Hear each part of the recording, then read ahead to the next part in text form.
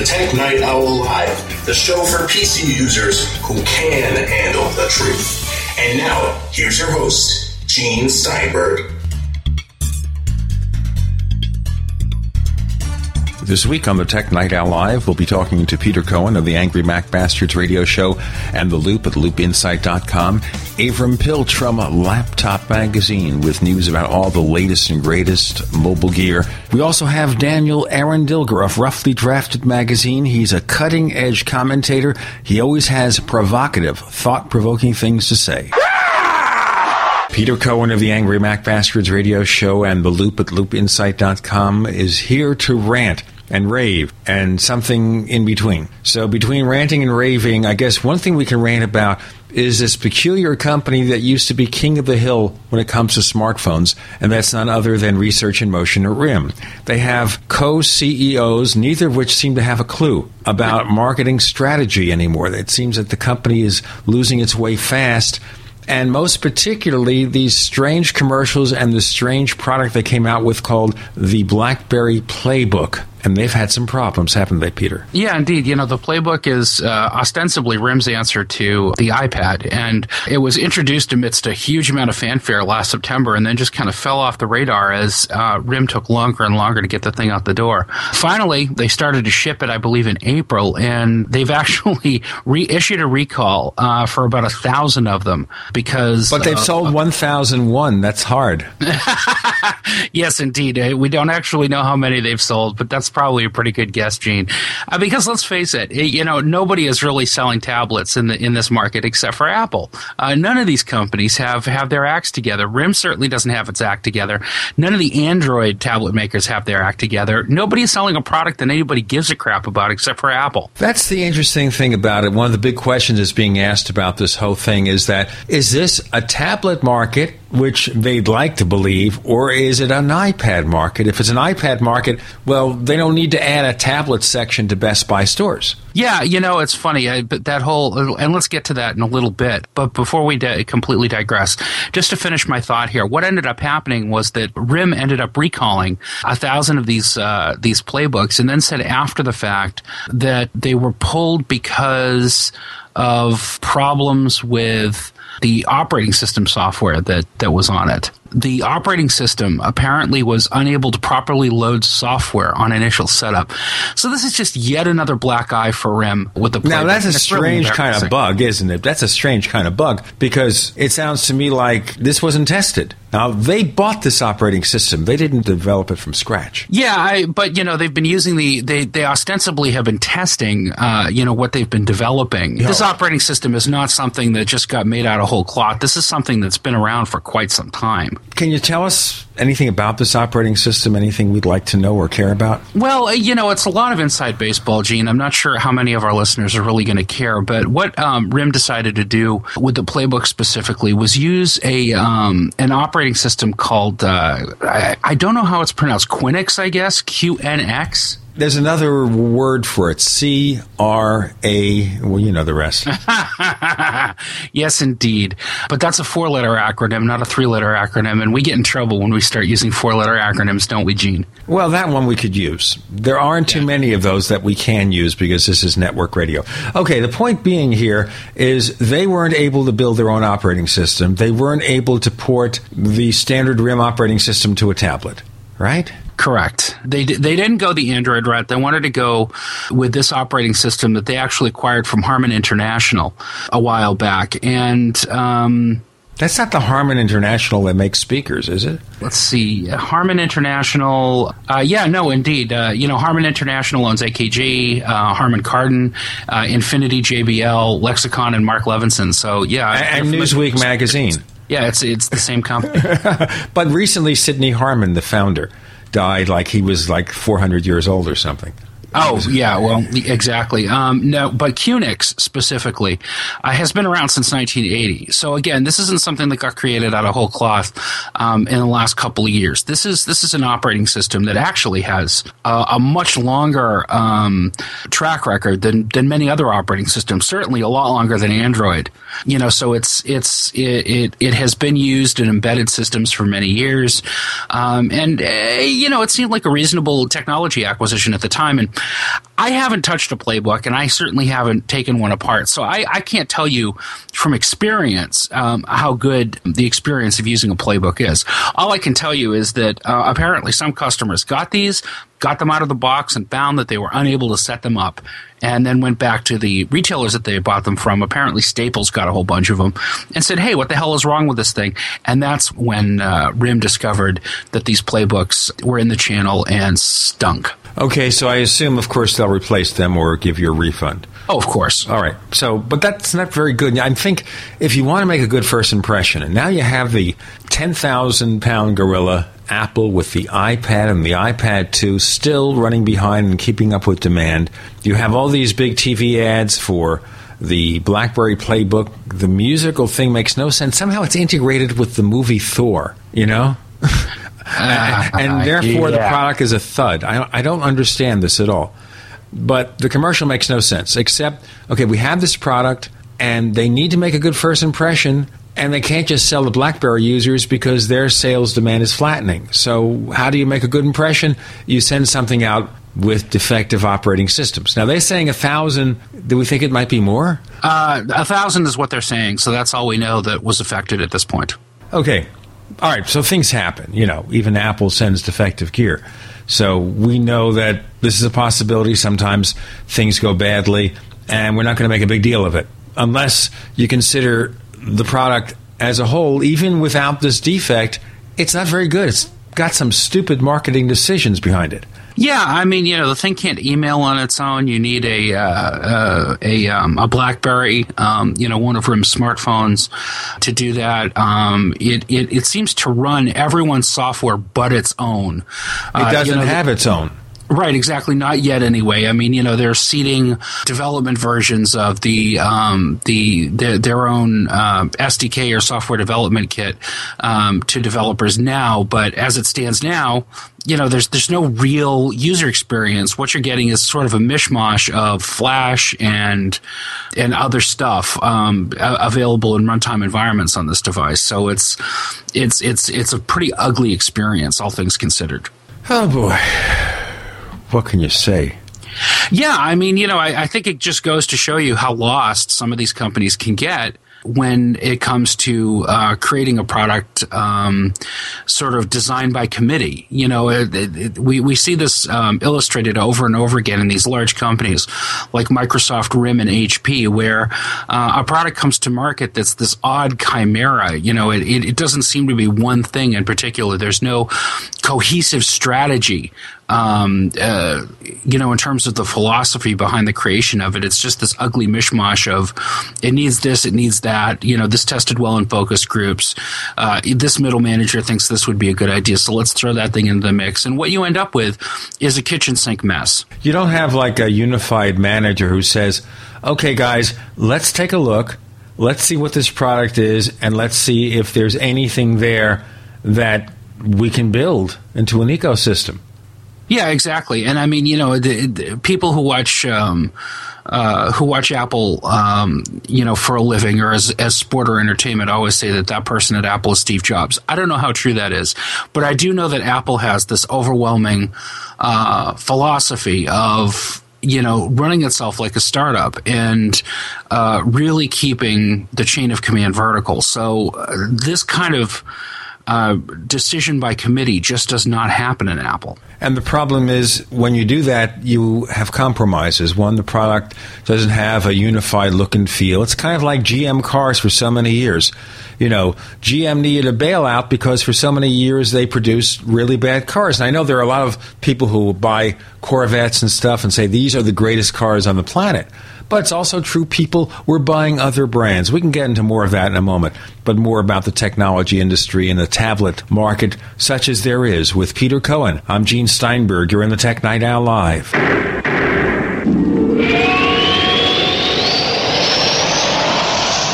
Graphic Converter is the image manipulation tool for the rest of us. It does not use any database. You get full control of all your files. Want to view the images of a folder? Drag it into Graphic Converter and a powerful browser opens up to show your image files. You could use it for slideshows. You could use it to import images from digital cameras or from scanners. Need to do some image editing? You can do that too in Graphic Converter. Also print catalogs. Convert from so many formats I can't even list them. Download now to see if Graphic Converter is good for you, like 1.5 million other users. Guess what? You could save money when you buy Graphic Converter. Use the coupon code Night Owl. Use the coupon code Night Owl to get a special price for Graphic Converter. Go to lemkesoft.com. That's Lemke soft.com. Lemkesoft.com. Lemke soft.com.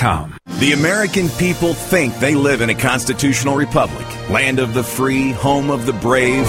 Right. Just try those lines on the judge when you get a ticket or have to deal with a big bad IRS. Instead, use escapeharassment.com. Since 1972, our volunteer group of researchers and educators have successfully taught how to escape tickets by law, and it works. Escape Harassment has 3 different steps to follow, depending on where you are in the ticket process. Learn how to escape tickets, IRS, or court proceedings before you go to court. For free, 3-minute pre-recorded information and FAQs, call this toll-free number, 1-877-457-9009. That's 877-457-9009. Or go to escapeharassment.com and see our money-back guarantee. That's escapeharassment.com. Remember, Escape Harassment works.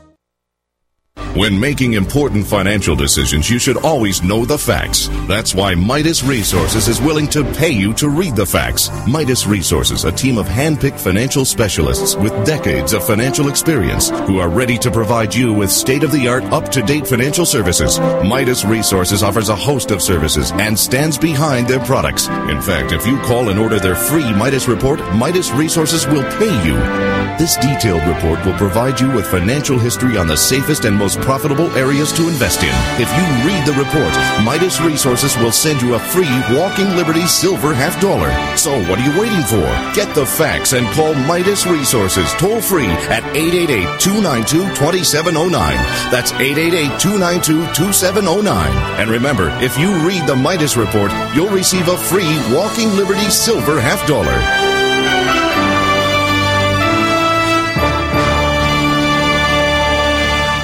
If you're concerned about radiation poisoning from Japan in the air, water, or food and can't find potassium iodide, go to RestoreYourHealthNow.com and choose Liquid Zeolite. Liquid Zeolite is hands down the best product to remove radiation from your body and safely removes toxins, heavy metals, boosts energy levels, and promotes a strong immune system. For fatigue, muscle weakness, headaches, memory loss, influenza, joint pain, or toxic radiation poisoning, use Liquid Zeolite from RestoreYourHealthNow.com. Liquid Zeolite is so powerful it was used to clean up contamination in Chernobyl, yet so gentle you won't even know you're taking it. Liquid Zeolite comes with a money-back guarantee, but is only available at RestoreYourHealthNow.com. Learn how to get free bottles of Liquid Zeolite at RestoreYourHealthNow.com. That's RestoreYourHealthNow.com or call 800-880-9976. Call 800-880-9976 today and learn how to get free bottles of Liquid Zeolite. The GCN Radio Network, providing the world with hard-hitting talk radio. GCN. Great talk radio starts here. You're listening to the Tech Night Owl live with Gene Steinberg. You never know what's going to happen next. We're back with Peter Cohen. The show he does is Angry Mac Bastards, and he gets a little bit blue. You know what that is from the days of comedians and comics and vaudeville and all that. Okay, but he's not a vaudeville comedian. But he'd make a lot of money if he could bring that back. And he's also at The Loop at loopinsight.com. We're looking at products that are built by committee, have no unified look and feel. They have a little bit of this, a little bit of that, no way to integrate everything. They add as many features as they can, or they lack features and thus feel like beta products. And the other thing that bothered me, not just that the RIM BlackBerry Playbook, that's a tongue twister, has these early teething problems or needs to mate with a BlackBerry to be able to use an email client. Supposedly they'll fix that in the future. What bothers me is that the CEOs of the company don't seem to understand what their technology is, what advantages they have, and how to deal with future visions. Yeah, that's very true, too. I think this whole co-CEO thing at RIM is probably not really helping them very much because, what can you say about a company that insists on having two heads instead of one? Of course, if the two heads communicate with each other and feed upon each other, it's fine. But it may also be these are the founders of the company, and they couldn't agree amongst themselves that you're the CEO, I'm the COO, so we'll be co-CEOs. Yeah, great. That really helps. Okay, so this is part of the problem in the world of so-called iPad killers. They're all having problems. It's not just research in motion with a buggy product. I mean, the operating system for the Motorola Xoom, Android, is still buggy. In fact, they don't even release the source code because it's not ready yet. Yeah, indeed. They say, yeah, we'll get around to it eventually, but not right now. Not until later. And it's interesting because Google has really developed this sort of cult of personality around Android being open. When you hear Android advocates talk about the iPhone, you hear this term walled garden used over and over and over again to the point of distraction. And the implication here is that mean old Apple is not letting people do what they want with their devices because they want to keep it closed and they want to own all the ways that you can touch the device and all the ways that you can connect to the device. And yeah, okay, there's some truth to that. Apple doesn't allow private APIs or application programming interfaces to be used when you're developing iPhone software, for example, because they want to make sure that the software that you're using it checks out with everything that they've done to make sure that it's a safe environment for their users. But on the other hand, Google, when it comes to the Android, has this really kind of peculiar relationship with the end user because the end user ultimately in the Google equation is the product that's being sold. It's not the operating system. It's not Android. It's not the Android phone or the tablet. But Google is selling the user, selling access to the user, and selling the user itself to the companies that it works with, because Google makes the bulk of its money from advertising still. Even despite Android licensing, it still makes a lot of its money from advertising. So, but they don't get paid for Android licensing. It's free. It's free, exactly. So, you have to agree to a specific set of terms and conditions, and this company called Skyhook Wireless is suing Google for unfair business practices because they wanted to get a leg in on this open source operating system for Motorola devices, and Google said, no. Yeah, sorry, we're not going to let you do that. But it's open source. Right. And you're free to do anything you want. You can do anything you want. Well, wait a minute. Maybe not everything. Well, that's just it, Google's motto, or unofficial motto anyway, is do no harm, and it seems to be do no harm to our bottom line. There is that. Another story that really cracked me up this past week related to the Android tablet mess was this interview over at CNET last week with the CEO of NVIDIA, Jensen Huang. Did you see that? I did. I was going to ask you about that because it does relate to this problem. And that basically, he's trying to attribute the blame for the fact that nobody's buying Android tablets. Nobody, 50, 100,000. But, that's nothing in the consumer electronics market where Apple's selling, 5, 10 million of something. Right, exactly.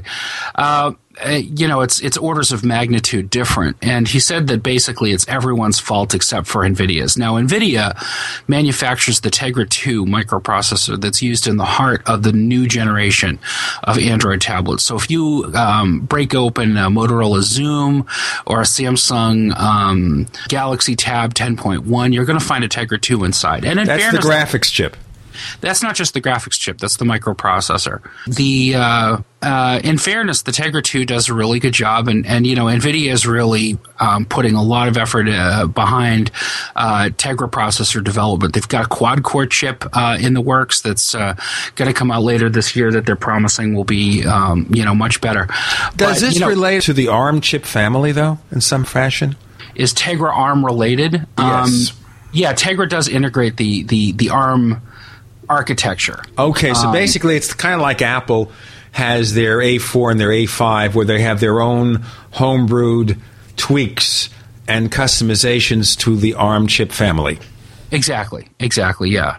Okay. So this is sort of, the Tegra is their answer to Apple's A4. Tegra 2, anyway, is their answer to Apple's A4. According to or in this interview, Huang said that it's a point of sales problem, it's an expertise at retail problem, it's a marketing problem to consumers, it's a price point problem, and it's a software richness of content problem. So, in other words, problems selling the Android tablets exist at every single level, except possibly the processor architecture. And by the way, tests have been done that show that the Tegra 2 performs mediocre compared to the processor inside the iPad 2. But even if it didn't, the products they come out with are garbage. Well, and the funny thing is, Huang is the first to admit that. It's a problem with every aspect of the experience. Forget the problems with this processor; it's everything else. It's everything. I mean, Huang's comments aside, it's everything. Everything is the problem with Android tablets. People don't want them. People don't know how to sell them to other people. The companies are doing these idiotic advertising campaigns. Oh my God. You've seen the Motorola Zoom ads. You've seen the Galaxy Tab ads. They make no sense. They're selling concepts. They're not selling products. They're all basically imitating the movie Tron Legacy. You see the robots and the spaceships and the mechanical things. Yeah, but you don't see something that says, hi, here's what you can do with it. Now look at the low-key commercials for the iPad 2. Peter Coyote doing the voiceover. And you think about this, in each sense you see a concept of things you could do to empower yourself, things you can discover. Not the hardware is 3D and this is that, and it can do this, and if you shake it, it does that. Doesn't mean a thing. We're talking to Peter Cohen. He has a lot of things to say that do mean something. I'm Gene Steinberg. You're in the Tech Night Owl Live.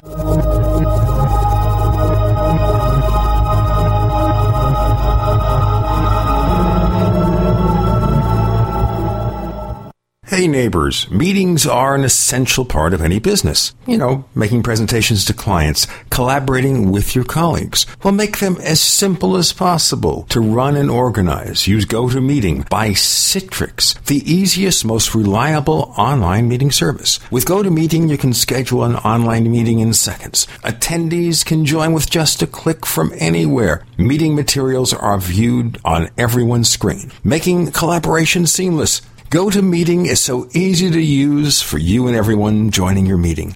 Plus, with GoToMeeting, hold as many meetings as you can for one flat rate. You have phone conferencing and voice over IP are included. My listeners can try GoToMeeting free for 30 days, a month of unlimited online meetings free. Visit GoToMeeting.com, click on the Try It Free button, and enter the promo code podcast. That's GoToMeeting.com, promo code podcast.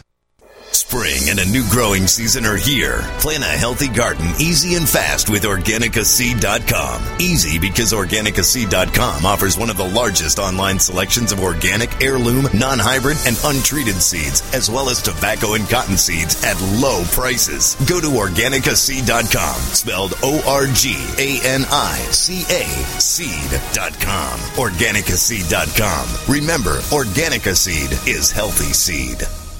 Hi, this is Ted Anderson. Have you ever wondered why banks, stockbrokers, investment advisors won't talk about gold IRAs? They've been available since 1986, yet the financial industry won't recognize the value of gold for your retirement. Gold has outperformed paper investments, yet no word about IRAs. If you would like to have gold for your retirement, call 800-686-2237. Don't get left behind by rising inflation and low returns. Call 800-686-2237. Secure your future and call 1-800-686-2237.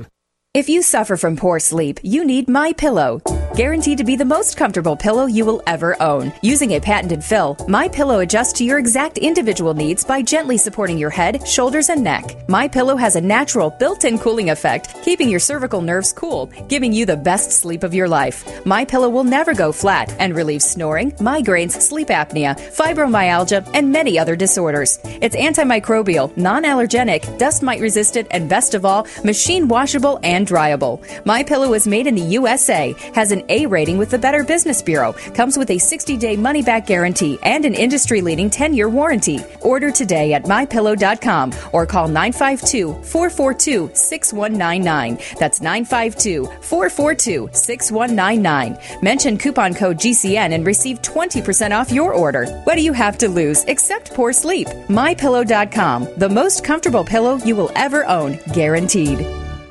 Will I have garlic breath after I take Ali C? We get that question all the time about the world's best garlic extract, Ali C. And the answer is, Ali C contains stabilized allicin, nature's antimicrobial agent, and the active ingredient in crushed garlic, but will not give you garlic breath. Scientifically proven in double-blind studies, using low doses of allicin greatly reduces the number, severity, and duration of common colds. Our powerful Ali C contains 300 milligrams of stabilized allicin. Just one tablet of Ali C is equivalent to 40 garlic cloves. It's effective against asthma, MRSA, bacterial, fungal, and viral infections, and helps lower high blood pressure and high cholesterol. Plus, it's a natural mosquito repellent. Boosts resistance to infection with nature's best garlic extract, Ali C. For more information and to order Ali C, call 877-888-7126 or go to garlichealthproducts.com. That's 877-888-7126 or garlichealthproducts.com. Fight back with Ali C.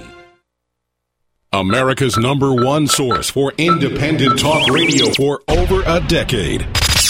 We are the GCN Radio Network. We want to hear from you. If you have a comment or question about the Tech Night Owl Live, send it to news@technightowl.com. That's news@technightowl.com. And don't forget, you can visit the famous Tech Night Owl community forums at forum.technightowl.com. Get in on all the action. That's forum.technightowl.com. We're talking to Peter Cohen, Angry Mac Bastards radio show, and also the Loop at loopinsight.com, talking about right now the bad marketing of those other tablets, those other smartphones, and it goes back even to Microsoft. I see these commercials that Microsoft has. The problem is Microsoft is trying to do some stupid things to get you to buy a Windows PC. Like, for example, someone can't figure out what PC to buy, so they build a host store in her home. Did you see that? Yeah, as opposed to just bringing them to an Apple store to buy a Macintosh. I don't know about you, but if I walked in and saw that somebody built a retail store in my living room, I'd be pissed. Yeah, I think I would kind of wonder, well, are they going to turn my home back to the way it was? Why do I need this to buy 5,000 products that are fundamentally identical except for a few spec differences? Well, and really, is buying a new computer that much of a hard sell that you actually have to go through this trouble? I mean, it seems that people are buying Macs in droves. You know, Mac sales have never been stronger. Yet Microsoft has to go in to people's living rooms and turn their living rooms into Microsoft stores in order to make them buy a new PC? Well, when you have, as I said, 5,000 products that are fundamentally identical, how do you pick which one to have? Yeah, that's a point. But I have a bone to pick with you, though, Gene. You kind of glossed over the iPad 2 advertising. You know, we were getting back into the Microsoft ad campaign because it follows. Microsoft can't figure out how to advertise their products to end users, consumers. They have obviously a large share of the business market. And the people who sell Android tablets and smartphones can't figure out how to sell those things either. And if you look at the advertising for the iPad 2, you know when you look at it what you can do with it. When you look at the ads for all this other stuff, what do I do with it? I think the basic problem here, let's talk about that, because the iPad 2 advertising drives me up the wall. But just to close the loop on this, I think that the basic problem that you've got here with Android tablet sales and with PC sales is that ultimately, at the end of the day, those companies are selling consumers a bunch of parts, for lack of a better term. They're not selling them a user experience. They're not selling them a coherent, cohesive sort of product user experience. They're just, they're selling them a little bit of this, a little bit of that. It's the Android Honeycomb operating system running on our spiffy Zoom tablet that will be upgradable to 4G at some point and can run Adobe Flash and yada, yada, yada. You start losing people when you start going through a laundry list of specs. Car companies don't even do that anymore. They sell you the experience of using the car. I mean, you take a look at Acura's ads on TV, and what are they doing? They're selling concept. They're selling sex. They're selling, how sexy it is to drive this piece of hardware. Not, brake horsepower, and not, cylinder compression ratios and stuff like that. Gearheads can find that stuff out if they want to, but Ma and Pa Kettle don't give a damn. Of course, in another area, one of the things that you see in some of these ads is, for example, with Mercedes-Benz, they'll sell the safety factor. They'll say if you get into a crash and something happens, we'll take care of you. Another car, much cheaper car, I think Ford has it, it parks the car for you. Parallel parking, nobody does parallel parking very well. Very few people. So this car can do parallel parking. It shows you what you can do with the product. Doesn't matter if it has 140 horsepower or they'll show you it has 40 miles a gallon, because people are looking for economy. They try to meet your needs. What's the need for 3G on the Tegra chip that's in this thing or that thing? Yeah, exactly.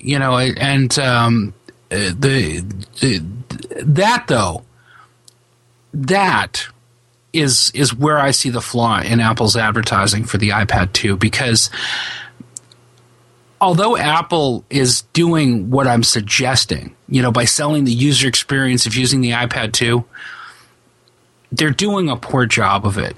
Peter Coyote mouthing platitudes about how a kid will call it magic, and a CEO will call it powerful, and a doctor will call it innovative, or whatever the hell it is. Just use the damn iPad 2. Stop trying to fill my head with nonsense about how magical the bloody thing is, and just show me what the freaking thing does. Is that so hard? Well, they kind of do that with the iPad ads. You see it, running medical diagnostics, showing an ultrasound. You see it doing things. It's not just what he says. What he says is almost irrelevant.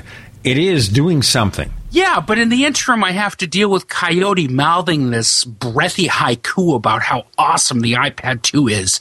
And I just find it smarmy, condescending, and stupid. So you don't like his ads either? No, I don't like those ads either. Okay. But Apple seems to be going farther with it. I like the original iPad ad where nobody said anything. They just had the music and just showed you doing things. Period. Exactly, yeah. Quite frankly, I thought that was a pretty good ad myself. The other one that I love, although it's long format, nothing that you would ever see on broadcast television, is the little featurette that they rolled out when they rolled out the iPad 2, which you can actually watch from Apple's website, showing you how these things are actually getting used in the field to help people like autistic children who can't communicate through speech talk and interact with their environment. That one hits home with me. When I first saw that almost brought me to tears. I was so emotionally just deeply touched by, oh my God, this is a real life-changing thing. These things can be used to do incredible things. But that obviously is a much harder sell and something that can't be encapsulated, I think, quite as easily as, in a 30 or 60 seconds ad spot on broadcast TV. Well, you have this short attention span. You're competing with a lot of people with all these ads. That's number one. Number two, it's not just competing with a lot of people with all these ads. It's the fact that you've got to basically get their attention and get out of the way in 30 seconds. Yep. Plus, more and more people with DVRs and TiVos, that's got to work against them as well. Right. Of course, a lot of them have the 30-second switch. So it's not just fast-forwarding and doing a good guess. If you have satellite TV, it doesn't happen with cable TV, you have a 30-second button forward. So you can go past the commercials, 4 or 5 times. You go past the commercials, you're back into the show content. Right. They do that with this show. People, we have ads because we're a commercial show, but people will sometimes decide to basically bypass those commercials. Come on, people, listen to our ads. Well, that's how we make our living, so you got to do that. But we understand the point. Indeed. Anyway, so about promotion, but it comes back to this. The major topic here is that we have an iPad market. We don't have a tablet market. And the big question, of course, is there anything that can be done about that? How does a company seeing what's happening with the iPad and they want to get in on the action? Can they? I'm sure that as the market matures and, as people are hungry for new experiences, more and more Android tablets are going to sell. And, I think there's also, especially not necessarily unique to American society, but I think, popular culture demands that whoever's on top of the hill is going to get pushed off eventually. I mean, if you take a look at Microsoft through the 90s, Microsoft was all anybody ever talked about in the PC space, and now they're not anymore. For a lot of very valid reasons. And likewise with auto manufacturers or pop culture, Michael Jackson or whatever, you're going to have somebody who's hot one day and then not the next. Apple is riding an incredible crest of popularity right now. But I'll tell you what, we can look at the other side of that. The other shoe. Will the other shoe drop with Apple? We have Peter Cohen, Angry Mac Bastards radio show, The Loop at loopinsight.com. I'm Gene Steinberg. You're in the Tech Night Owl Live.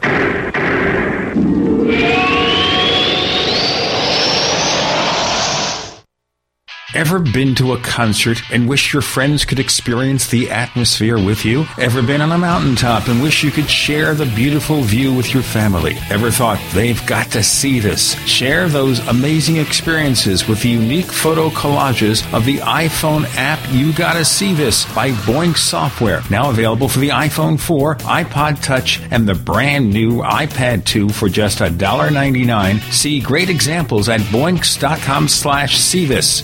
In this connected world, your Mac needs to be protected from the many threats that come over the internet. But how can you stay up to date with the security issues that now affect Macs? The Mac Security Blog covers all the security threats to Macs, keeps you informed about essential updates to your software, and alerts you when new threats or malware are discovered. Keep your Mac safe. Visit the Mac Security Blog at blog.intego.com. That's blog.intego.com, blog.intego.com.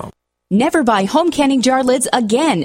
No kidding. When you buy Tadler reusable canning lids once, you'll never buy canning lids ever again. Safely store emergency preparedness foods for years. Traditional metal lids are single-use throwaways containing BPA. But Tadler reusable canning lids are guaranteed to last a lifetime when used as designed for home canning. Tadler lids are made with a USDA and FDA-approved food-grade plastic, safe for direct food contact, and contain no BPA. Tadler lids are dishwasher safe, usable with standard pressure or water bath canning, eliminate food spoilage from acid corrosion, fit standard mason jars, are indefinitely reusable, and are proudly made in the USA. Place orders at reusablecanninglids.com or call 1-877-747-2793. 877-747-2793. Call 877-747-2793 or go to reusablecanninglids.com. That's reusablecanninglids.com for Tadler reusable canning lids, the original since 1976. He looks 5 years younger. He doesn't fall asleep at his desk like he used to. He no longer drinks those energy drinks all day. He used to be gloomy. Now he's upbeat. He obviously has lost weight. He's now drinking Moringa in the Morning from BigJoe.us. Moringa is a delicious, all-organic, 100% bioavailable blend from the miracle moringa tree, considered by many to be the most nutrient-rich plant ever discovered. Moringa in the morning will suppress cravings for junk food and energy drinks and make you feel like a kid again. Drink Moringa in the morning, available from BigJoe.us. That's BIGJOE.us. Vibrant Health is just a click or call away at BigJoe.us or 800-503-0515. 800-503-0515. That's 800-503-0515. Drink Moringa in the morning. Economists, politicians, and even the average citizen can agree we may only be days or weeks away from the next terrible event that could literally change the face of life as we know it. Learn the secrets of the world's top survival and preparedness experts at the DFW Marriott in Dallas, Texas for the 2011 International Survival and Preparedness Conference on Memorial Day weekend, May 28th through 30th. Register at survivalist.com or toll free 866-437-6570 before time runs out. That's survivalist.com. Hi, this is Ted Anderson. Have you ever wondered why banks, stockbrokers, investment advisors won't talk about gold IRAs? They've been available since 1986, yet the financial industry won't recognize the value of gold for your retirement. Gold has outperformed paper investments, yet no word about IRAs. If you would like to have gold for your retirement, call 800-686-2237. Don't get left behind by rising inflation and low returns. Call 800-686-2237. Secure your future and call 1-800-686-2237. Are you tired of searching for great talk radio? Something more important. Search no more. We are the GCN Radio Network. What's going to happen next? You never know when you're listening to the Tech Night Owl live with Gene Steinberg. We're back with Peter Cohen, Angry Mac Bastards radio show, Loop at loopinsight.com, where all his stuff hangs out there for all to see. Plus, he comes on our show regularly. And we're talking about, first, the tablet market, the poor advertising, even the poor ads that Apple puts up, at least as far as Peter's concerned. But now the other shoe. Apple's riding high right now. How do they screw it up? Can they screw it up? Yeah, I think they can. I think it's an inevitability, and I don't know that they can screw it up as much as just, popular taste will no longer demand Apple products eventually.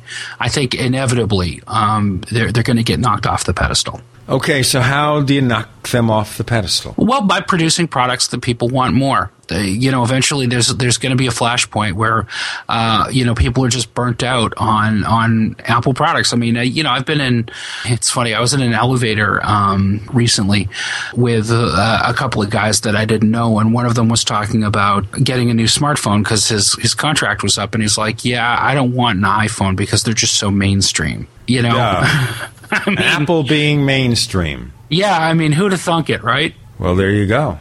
There you go. Apple suddenly becomes a mainstream company. They're old-fashioned. They're old school. Everybody who works there, all these people, just a bunch of old codgers. Yeah, exactly. And I mean, it's inevitably going to happen, I think, that they're going to fall out of favor with pop culture. But God, I mean, they've been riding a great wave, for a very long time. And the bottom line is they're continuing to produce great products. Now, that doesn't change the fundamentals of the company. It's already been established, for example, that the iPhone is being outsold by Android smartphones every day of the week.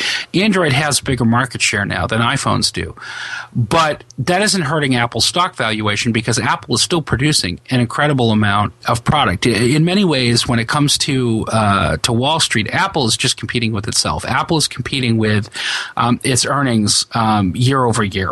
Apple doesn't necessarily have to compete with the rest of the market to do well. And it's an issue that's come up over and over again on our Angry Mac Bastards podcast that I like to call Highlanderism. When you take a look at analysis from people who are so-called experts in the tech industry, saying, Android is going to overwhelm Apple, and Apple's day is over. Apple's or Linux is going to take over, and yada yada yada. All these silly things.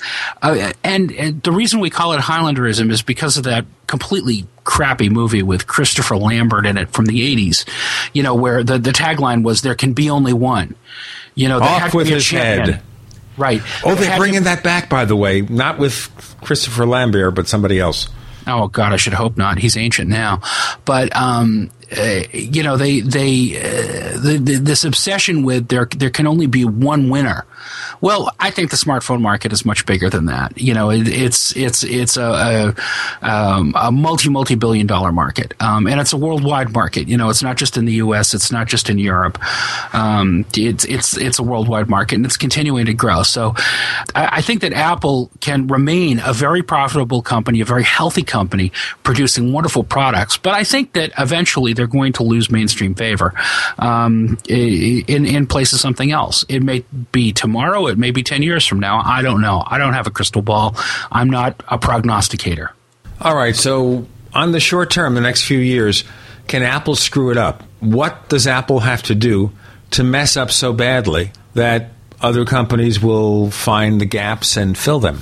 Well, what have you done for me lately? I mean, you're only as good as your last product in this market, right? So if Apple released a dud product, if the iPhone 5 came out and it was a complete piece of crap, well, that would damage Apple's credibility a great deal. People, for example, people are buying many fewer iPods than they ever used to. There's no question that people are using their iPhones or iPads or other devices to listen to MP3s. They're not buying iPods in the quantities that they were a year or two ago. We've seen iPod sales. Now, one of the commercials I saw for the iPhone points out that the iPhone is an iPod too. So a lot of the people who might have bought iPods in the past now, well, I buy the iPhone, it does the same stuff. Or I buy the iPad and it has the same features. Yeah, absolutely. Absolutely. So basically the market is maturing. If you counted all of them as at least in part iPods, which they are, iPod sales are soaring.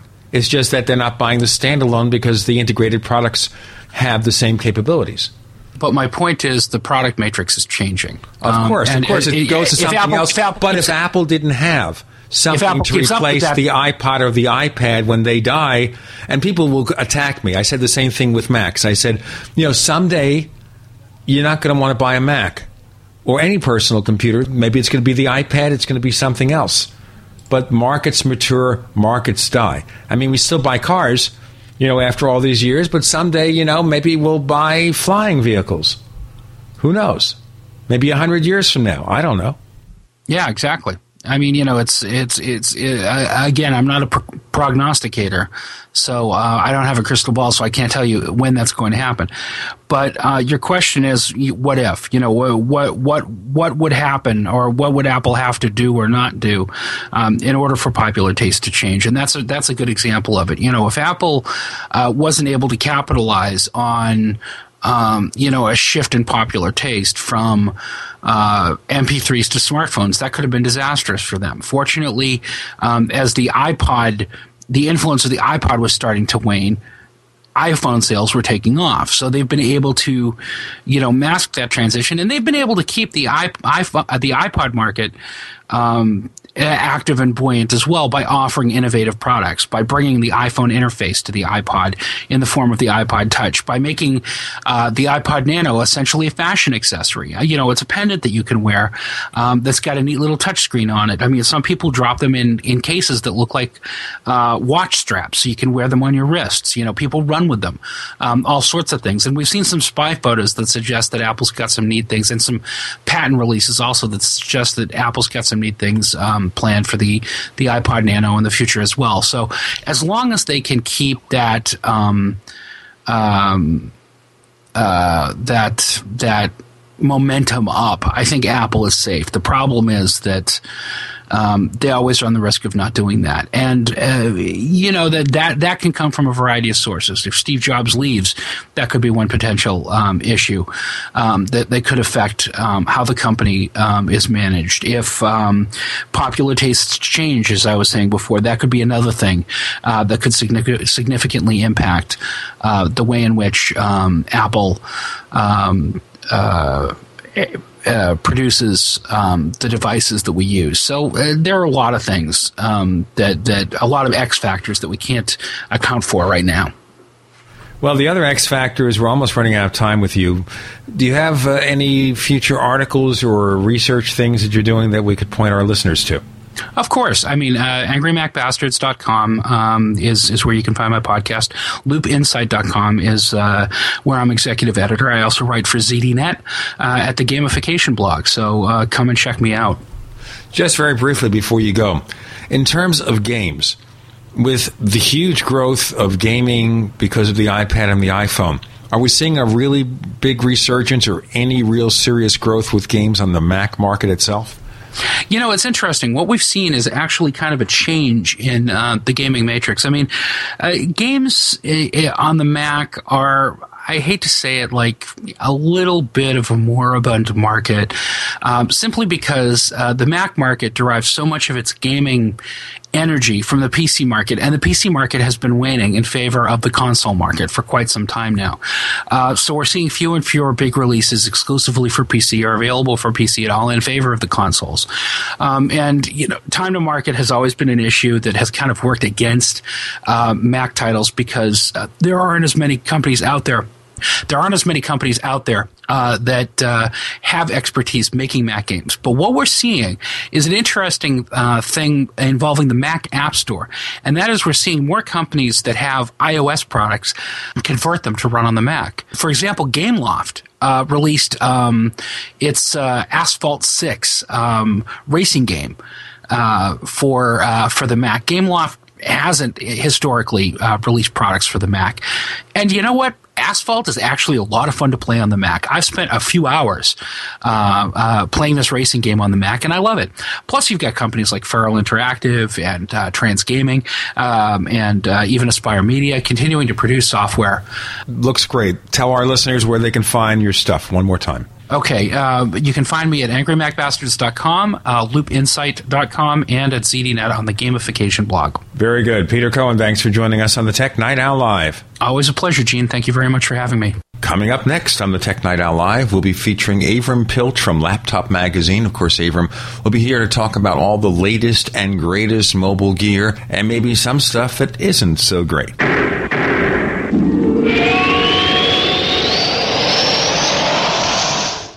Hi, this is Ted Anderson. If you'd like to listen to GCN programs on the go, I have great news. GCN has created a Droid and iPhone application, and it's free. Just as easy as going to GCNlive.com, click on the banner, and download. Before you know it, you'll be listening to your favorite hard-hitting GCN shows, live or on demand, right on your Droid or iPhone, 24/7 and on the go. So download the Droid and iPhone app free by clicking on the banner at GCNlive.com. Thanks again for listening to GCNlive.com. Again, that's GCNlive.com. Hi, this is Ted Anderson. Have you ever wondered why banks, stockbrokers, investment advisors won't talk about gold IRAs? They've been available since 1986, yet the financial industry won't recognize the value of gold for your retirement. Gold has outperformed paper investments, yet no word about IRAs. If you would like to have gold for your retirement, call 800-686-2237. Don't get left behind by rising inflation and low returns. Call 800-686-2237. Secure your future and call 1-800-686-2237. Welcome back to the Tech Night Owl Live, where you never know what's going to happen next. And now, here's Gene Steinberg. Avram Pilch of Laptop Magazine is joining us, and we've got so much to talk about, especially in light of new developments from Google, as a matter of fact. Now, Google announced a year or two back something called the Chrome OS, which is kind of like, correct me if I'm wrong, Avram, melding a browser into the operating system so the browser is your primary or complete interface, right? Well, the browser is the operating system. That's exactly the problem.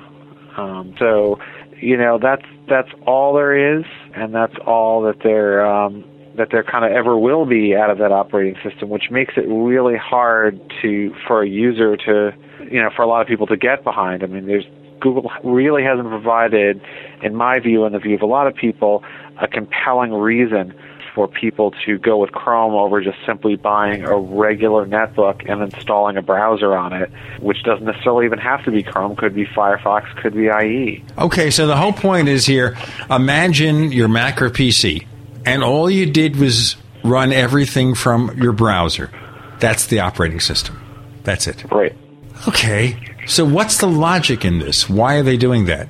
Well, I think the logic in it is that they want people to live in the cloud. And so what they're thinking is... Not their heads in the cloud, by the way.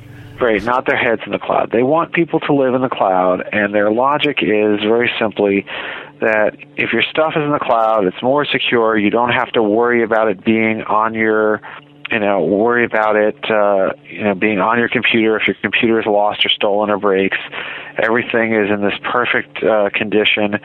You don't have to worry about it. It's all good. But the problem there becomes, what happens when I can't get online, and what happens when I have a program that doesn't run in the cloud? Well, then my Chromebook is really just a piece of plastic at that point. It's a brick book. It's a brick book, exactly. Okay. All right, so is there no way to store stuff locally for the times you have to be offline? They say that it's coming, but I just don't have a lot of confidence in them, to be really honest with you. I think that, so far you can't use Google Docs offline. You can't really effectively use Gmail offline. And so you're really in a position where, maybe they'll be able to cache stuff for you in a couple of months. They'll use HTML5 for caching. I have not seen a single HTML5 application yet that really looks and feels like a desktop application does. And frankly, if you're somewhere with a spotty internet connection, you should be very afraid at this point of making this level of commitment to cloud computing. You know what? They had a Microsoft outage, I believe, with their Exchange Server Online system. We had the problems, of course, that have impacted Amazon. We're not talking about the hacking with the PlayStation Network. I just think every time you have cloud-based systems, there's always room for trouble. Yep, there sure is. But, they're plowing ahead as if everything was perfect. Well, that's just how it is. So, I'm not really sure how they're going to justify that. It really seems to me that they're going to have problems. You're not warm and fuzzy about any of this. That's right. I'm not warm and fuzzy about any of it. I think they're going to have problems. I think they're going to have very serious real problems convincing people to get this. I know some big Google fans who think this is the future and they're all excited about it, and that's wonderful, but I tend to think that this is going to fall flat on Google's face right now. It's an idea that might be ready in a few years, but again, you haven't really sold people on this concept of why they should actually give up functionality that they have now, the freedom to install desktop software that works perfectly offline. The Chromebooks are not any cheaper than the non-Chromebooks, so I really think it's all going to be.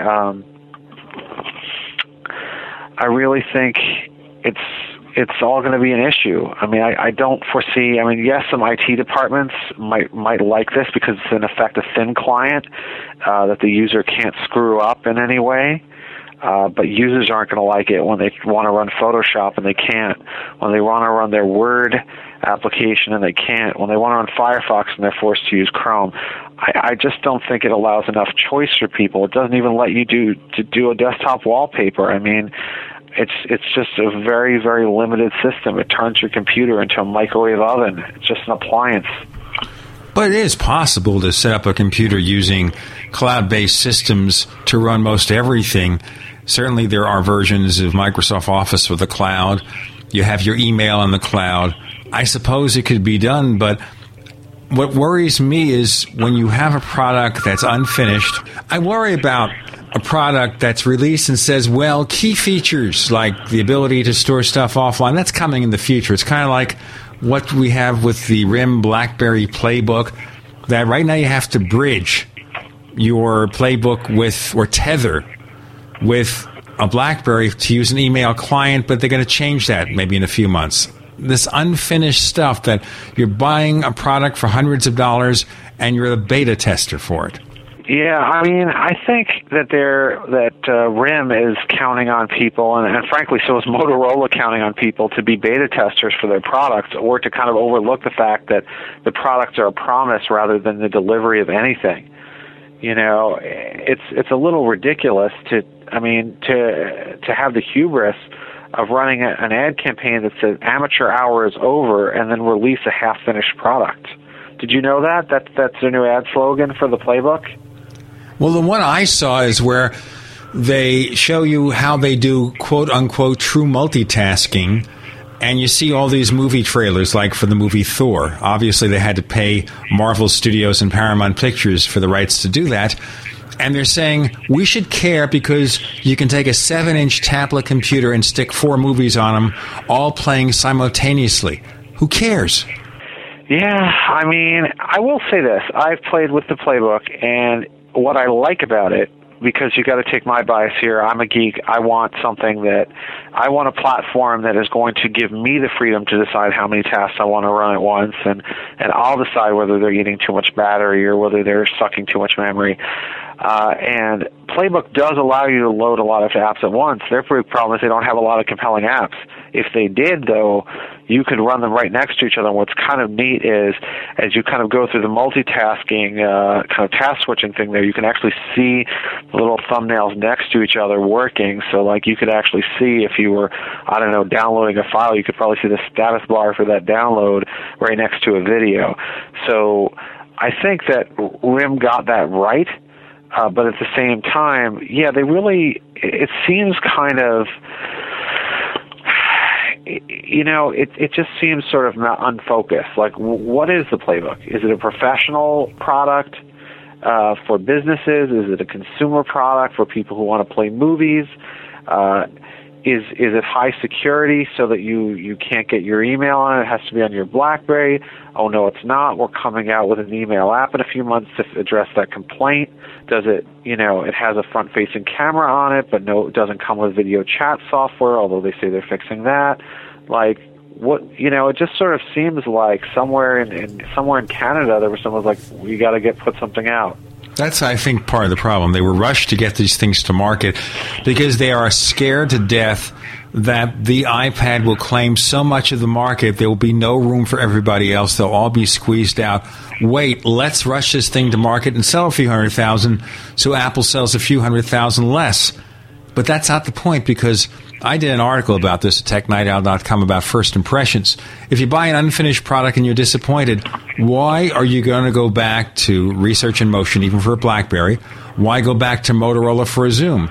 If you get the unfinished product and you're dissatisfied, you go to somebody else. We have Avram Pilch of Laptop Magazine. I'm Gene Steinberg, reminding you that if you have a comment or a question about the Tech Night Owl Live, write us, news@technightowl.com.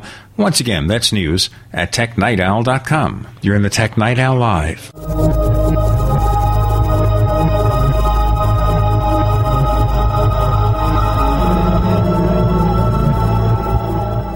You expect professional service from your doctor, your accountant, and even the girl who takes your morning coffee order. Why not from your domain registrar, too? Namecheap.com provides stellar service with no sneaky upselling. We offer more features and security options for your website than there are ways to order a latte. And new domains come with WhoisGuard to protect your personal info. At Namecheap.com, you can get your domain for as low as $2.99. Now is a great time to get to know Namecheap.com. Hey neighbors, Nuance offers Dragon speech recognition for a variety of platforms. Dragon Dictate for Mac, Dragon Naturally Speaking 11 for Windows, and Dragon mobile apps for BlackBerry, iPhone, and iPad. No matter how you compute, Dragon instantly converts what you say into text, helping you be more productive just by talking. Find out more at GetDragon.com. That's GetDragon.com. GetDragon.com. Did you know that billions are spent every year just for a simple drink of water? But it's the quality of the water that Americans are concerned with, especially after floods, hurricanes, earthquakes, and other disasters that routinely disrupt and contaminate water supplies. Safe drinking water is too important to leave to chance. That's why you need an AquaRain water filtration system. The American-made AquaRain is an essential survival tool that operates for just pennies per gallon. It lets you retrieve water from lakes, ponds, streams, or rooftops during any disaster and assures you of healthy drinking water. The stainless steel AquaRain's patented space-age ceramic and GAC technology uses microfiltration and gravity to purify water. No chemicals, no electricity, no water pressure needed. And AquaRain's cartridges last for thousands of gallons. AquaRain is hands down the best water filter on the market. Call 800-572-2051 or go to aquarain.com. That's 800-572-2051 or aquarain.com. Every family needs an AquaRain. Gold. It's like nothing else on Earth. From the Romans through the Renaissance, from the Industrial Age to the Space Age, gold has weathered the test of time. For 6,000 years, gold has remained the ultimate store of wealth. According to the World Gold Council and the U.S. Mint, demand is at an all-time high. The stage is being set for the reemergence of gold as the common-sense alternative to a fiat paper currency that gets weaker every day. Midas Resources is proud to offer the hard-hitting report that arms you with the truth you need to protect you and your family from the Fed's plans for your hard-earned money. Don't gamble with your future. Call Midas Resources today and ask for your free copy of As Good as Gold. Call 1-800-686-2237 for the report the Fed hopes you'll never see. As Good as Gold can be yours by calling 800-686-2237. If you have ever thought about owning gold, you must read this report. Call Midas today at 800-686-2237. Spring and a new growing season are here. Plan a healthy garden easy and fast with OrganicaSeed.com. Easy because OrganicaSeed.com offers one of the largest online selections of organic, heirloom, non-hybrid, and untreated seeds, as well as tobacco and cotton seeds at low prices. Go to OrganicaSeed.com, spelled ORGANICA, seed.com. OrganicaSeed.com. Remember, Organica Seed is healthy seed. Hi, this is Ted Anderson. Have you ever wondered why banks, stockbrokers, investment advisors won't talk about gold IRAs? They've been available since 1986, yet the financial industry won't recognize the value of gold for your retirement. Gold has outperformed paper investments, yet no word about IRAs. If you would like to have gold for your retirement, call 800-686-2237. Don't get left behind by rising inflation and low returns. Call 800-686-2237. Secure your future and call 1-800-686-2237. The GCN Radio Network, providing the world with hard-hitting talk radio. GCN. Great talk radio starts here. We want to hear from you. If you have a comment or question about the Tech Night Owl Live, just send it to news@technightowl.com. That's news@technightowl.com. And if you want to catch up on past episodes, we have hundreds of shows for you to download direct from technightowl.com/radio. That's technightowl.com/radio. Or check us out at iTunes. We have Avram Pilch of Laptop Magazine at laptopmag.com, and we're talking about some of the new developments in other operating systems, other tablets. We go back to the Chrome OS, which is first and foremost and nothing else but a browser. Now, this is something I'd be curious about. When you talk to Google and you say, okay, tell us what's the reason for this, why do we need or why should we care about the Chrome OS? Are we just trying to fill a market because Google needs more eyeballs for its targeted ads? Why produce it? Who cares? Because this is Google's vision of the future. And I love Google, but I think their vision of the future here is that everyone and everything is going to be online. So what do they have to do? Well, they absolutely have to find a way to provide a system for people where they don't need anybody else's technology. So up until now, you said, oh, well, I love Google. I want to use Google products for every aspect of my day. I want to use Google Apps for my writing. I want to use, Google Gmail for my mail. I want to use Google Maps to help me get around. I want to live life and day with Google. But gosh darn it, when I turn on my computer, what do I have? I have Microsoft's operating system to get to Google. I have Apple's operating system to get to Google. I have Ubuntu's operating system to get me to Google. Why, and in Google's offices, they're probably like, well, why do we want them to see Microsoft's stuff and Microsoft's product? We need to be able to serve the complete life cycle of our user. So let's come up with our own operating system, but don't worry, guys, we don't have to actually give it the kind of amenities that people have been used to, like a tray, a start menu, customization, a dock, apps that are on there. No, don't worry about it. We're going to make this the simplest thing on earth. It's just going to be our browser. And this has been an evolution for Google, because remember when they first started, they didn't have their own browser either. Chrome was only a couple of years old. And I think what they've found more and more is we want to control more of this user experience. We don't want other people, we'll support it because we don't want to turn those people away, but what we really want from you as a user is to live for every step of your computing life to be Google. In other words, they want to be like Microsoft. They want to be like Microsoft has wanted to be, and is no longer. But back in the 90s, early 2000s, when you had a computer, Microsoft was very successful at getting almost everything you use to be Microsoft.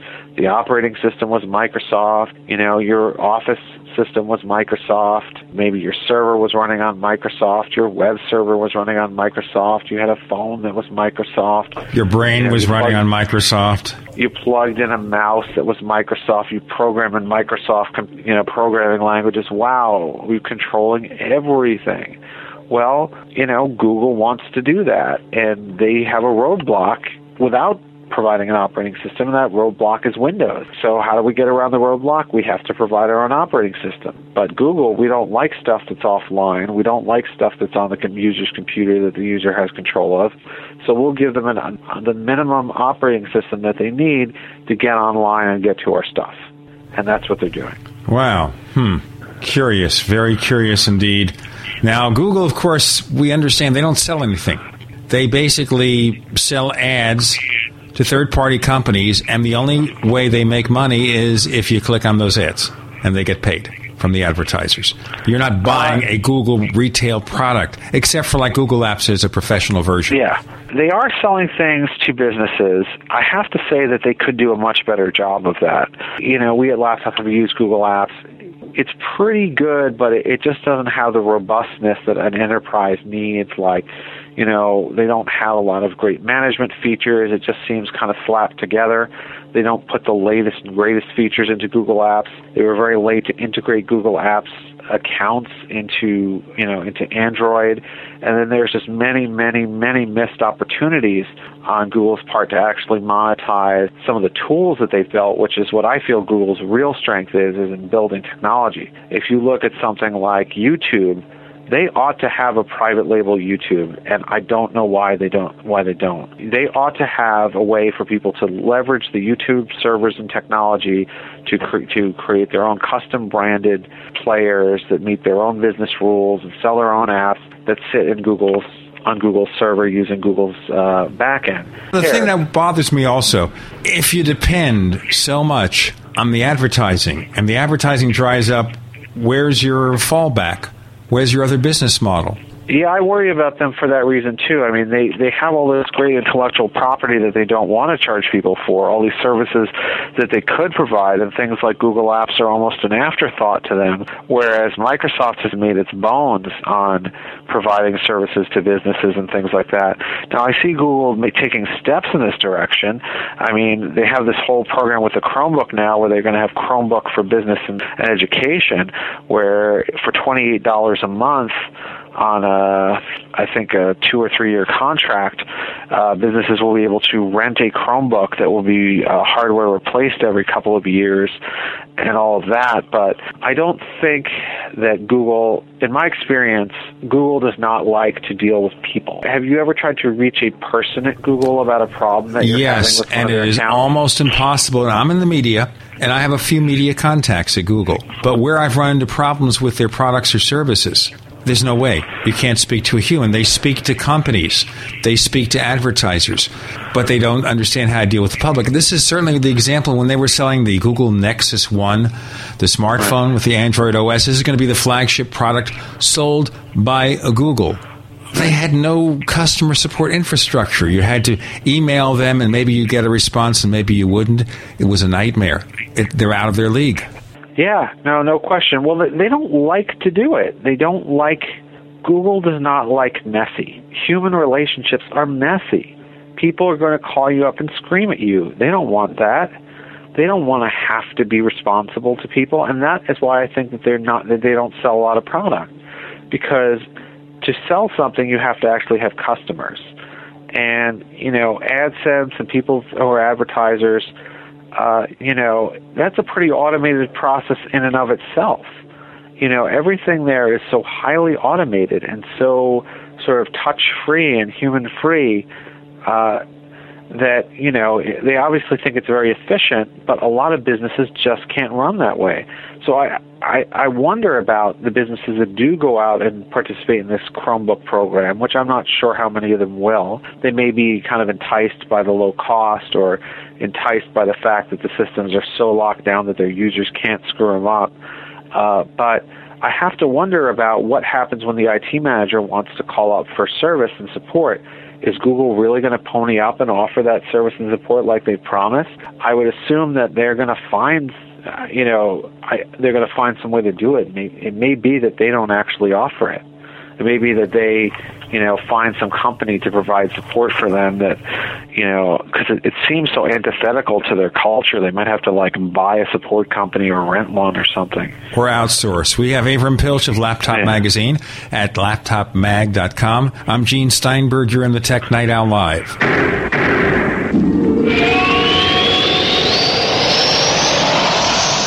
Graphic Converter is the image manipulation tool for the rest of us. It does not use any database. You get full control of all your files. Want to view the images of a folder? Drag it into Graphic Converter, and a powerful browser opens up to show your image files. You could use it for slideshows. You could use it to import images from digital cameras or from scanners. Need to do some image editing? You can do that too in Graphic Converter. Also print catalogs. Convert from so many formats I can't even list them. Download now to see if Graphic Converter is good for you, like 1.5 million other users. Guess what? You could save money when you buy Graphic Converter. Use the coupon code Night Owl. Use the coupon code Night Owl to get a special price for Graphic Converter. Go to lemkesoft.com. That's LEMKEsoft.com. Lemkesoft.com. LEMKEsoft.com.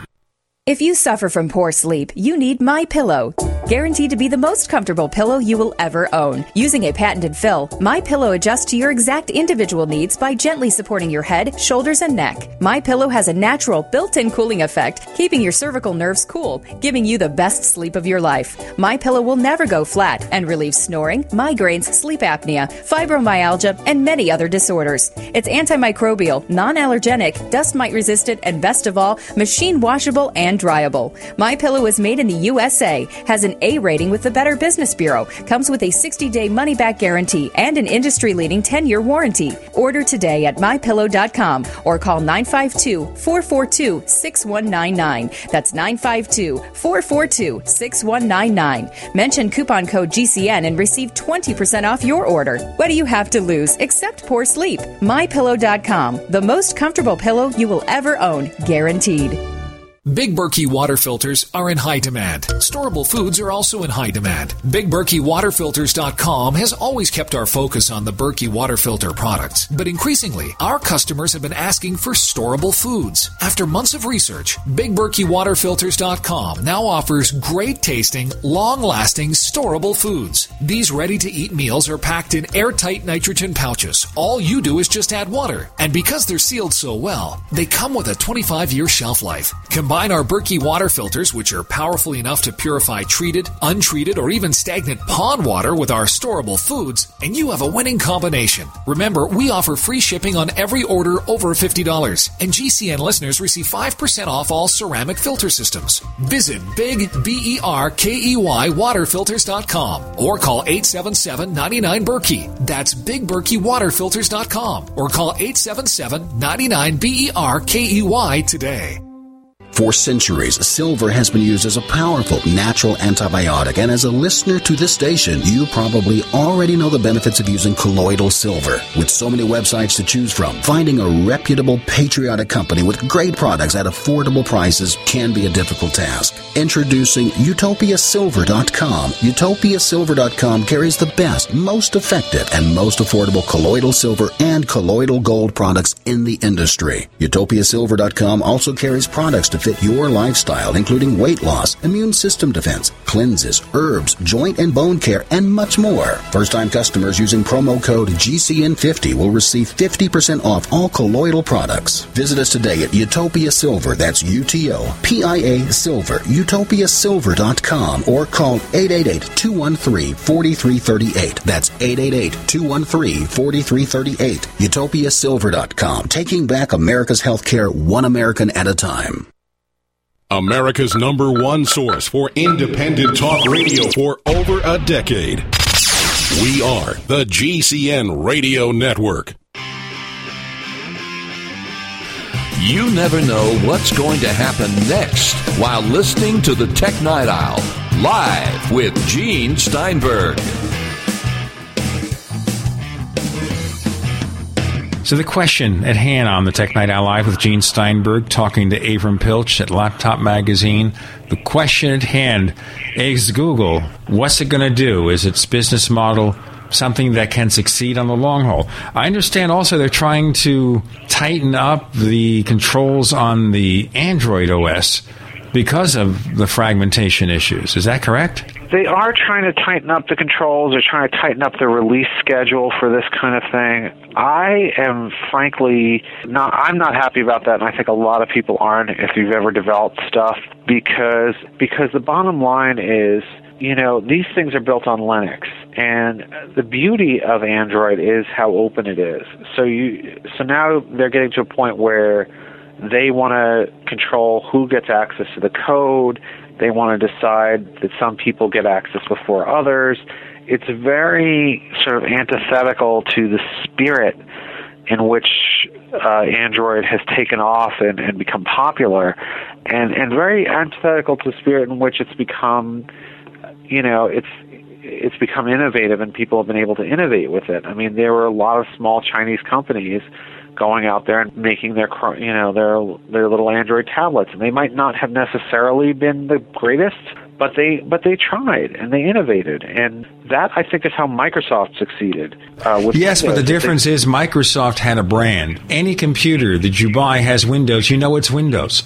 They haven't finagled with the operating system in a way that there's no longer that brand identity. They don't put on their own overlays and their own shells and things like that. Like HTC has its own exclusive things related to the operating system. They all use it as a starting point for their own stuff, which could be good or garbage. Whereas with a Windows PC, other than the crapware that the manufacturer may put on there, and some offer you the opportunity not to have it, I know I've got Windows. I know if I know how to use Windows on this PC, I can use it on this PC, and certainly within Apple's environment. You learn a Mac, it's a Mac. I just don't think that people like HTC or companies like HTC making their own enhancements to Android is a bad thing. I think that's actually a good thing, and that's how Android has become as successful as it has. And I think Andy Rubin and the team at Android are making a huge mistake if they're trying to pull back and limit that innovation. But doesn't that cause problems for, shall we say, developers, not knowing that they're going to have the same environment? I don't think that things like innovating with a custom UI and skin is going to stop my game from my Angry Birds game from running on the computer. Well, as long as it meets the hardware. Now, the other issue, which is more important, is say you have a security problem. And apparently a lot of these earlier versions of the Android OS have deep security problems fixed in newer versions. But when you get an Android OS smartphone or even the tablet, there's no guarantee you can get the updates. I think the problem there is, as I think we've discussed in the past, is that it's really at the mercy of the carrier of two companies that don't care about you as a customer anymore, the carrier and the handset maker, instead of being at the mercy of Google. So imagine if you bought a notebook, a Hewlett-Packard notebook from Staples, and anytime there was a new patch or service pack for Windows 7, Staples, who already has your money, had to sign off on it in order for you to get it and then send it to you. And then also Hewlett-Packard, who doesn't make the operating system but makes the notebook, but may even no longer make that notebook that you bought last month, also has to sign off on it. I mean, Google needs to take the reins here. The problem isn't fragmentation. The problem is that Google needs to implement an update program. Sure, but if someone's done customization, that could force the update to be, not proper because it may change things that HTC or Motorola have added. I think maybe what they need to do is they need to kind of come up with there are some kind of updates than others. If they're making a UI update, I can see why that would be a problem. But if they're making a security patch, what has HTC really done? They've just made some cosmetic changes to the UI, which make it look prettier, which lead to a somewhat nicer user experience. So you take Sony or whatever, and maybe they've added a little something to the app menu or whatever. But you know what? I think ultimately the problem here is that the user needs to be empowered. You decide when you want to run Windows Update. And if you're running a Windows Update and that Windows Update is now going to kind of make one of your programs no longer work, well, you should be warned, but then that's up to you. Well, that's true with even an Apple update. You don't have to run the iPhone or the iOS or the Mac update. You can wait. Well, let me see if it breaks a program. Let me just check the chatter online. Let me look at the stuff and see if I need to run that update. I don't have to do it. But if I need to run a security update, at least it's there. It's available if I want to do it. But with the Android OS, I don't know if it's going to be there. Well, that's why Google needs to stand up for its users instead of always standing up for the carriers. If they stood up for the users, they would say, look, users have the right to update their own phone. We're going to, we're a big enough cheese now where we can stand up for our users instead of just trying to fawn over and impress the hardware makers and the carriers, and so therefore they we're going to fix it so that just like in Windows, you can update your own operating system. And by the way, just like in Windows, you should be able to install your own phone operating system. If Android 2.3 comes out and it can run on my processor, I should be able to install it myself. Period. Now, people have to go through this whole wacky process of rooting their phones now and porting it. This is ridiculous. It's like jailbreaking an iPhone, by the way. It's equivalent where you basically have to go to the top level of your OS and do all sorts of this, that, and the other thing, finagling to get it to work. But the average user shouldn't have to care about that. You should just be able to click or link or access a button and update. That's it. Yeah, I mean, look, phones are the are the PCs of the future. It sickens me when people say that we're in the post-PC era. No, what's happened is your phone has now become your most important or one of your most important computing devices. Basically, what you've done is expand. It's not the post-PC era. It's the expanded PC era where PC is no longer just a traditional notebook or a desktop. It is a smartphone. It is a tablet. It is encompassing more and more devices. Right. It's not these devices are over. No. They're reaching their pinnacle because they're getting smaller and more ubiquitous. But we need to treat the mobile devices the way that we treated the desktop ones, with the same amount of user freedom and customization. We shouldn't be taking it away from people. That's what people like about Android, and what a lot of people like about their phones is, wow, I can I can make some changes. I can install my own apps. I don't want to be limited. I don't want to just have one choice of browser. I don't want to have just one choice of operating system. I want to decide when things get made, and ultimately that leads to innovation. This is why Windows Phone 7, in my opinion, is on such a wrong track right now, is because Microsoft has learned the absolute wrong lesson from the phone industry, which is that they want to be like Apple and control every aspect of the hardware and the update process. Well, Apple learned how to do it right. Apple knows how to do that. It's not an easy lesson to learn. I think the problem is there's a difference between Apple, who makes, one or two iPhones. They control the hardware to the T, and they also make the operating system, and they also control the ecosystem. And I would argue that's not the best user experience for users, but you know what? At the very least, you could say, they've done a pretty good job of providing good hardware, good software, good stuff. Now, how Android has succeeded and how Microsoft succeeded with Windows is they provided a platform, and then they brought in a whole bunch of hardware vendors and gave them incentive and encouragement to innovate. I don't think Microsoft knows how to do that anymore, because they couldn't do it with music players, so they begat the Zune, which is more like Apple. We can talk about this more in a moment. Avram Pilch of Laptop Magazine at laptopmag.com. I'm Gene Steinberg. You're in the Tech Night Owl Live.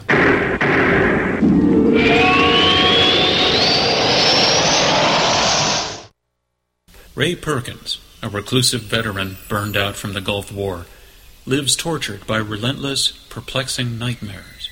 Nightmares of a horrific battle in deep space and of a mysterious woman suffering in agony for her devastated world. A woman not yet born, calling across centuries to him. Then, a coincidence leads him to his destiny, his chance to alter the universe. Attack of the Rockoids. The former fiction editor for Star Wars and Indiana Jones, Robert Simpson, writes, "The soul of the novel Attack of the Rockoids lies in its heart and passion for building a convincing tale of a love that spans the galaxy. A thrilling story. Attack of the Rockoids is available now. Read a sample chapter and get a special discount off of the cover price at our website, rockoids.com. That's ROCKOIDS.com. Attack of the Rockoids, a novel in the grand science fiction tradition.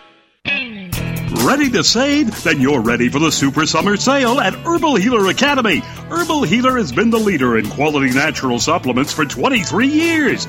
Log on to herbalhealer.com and take advantage of Herbal Healer Academy's incredible savings on 500 parts per million colloidal silver, the best pharmaceutical grade available, and all sizes on sale. Super Male Plex with Uhimbi and Super Femplex for summer toning. Buy glucosamine chondroitin 60 caps, summer sale priced at only $12.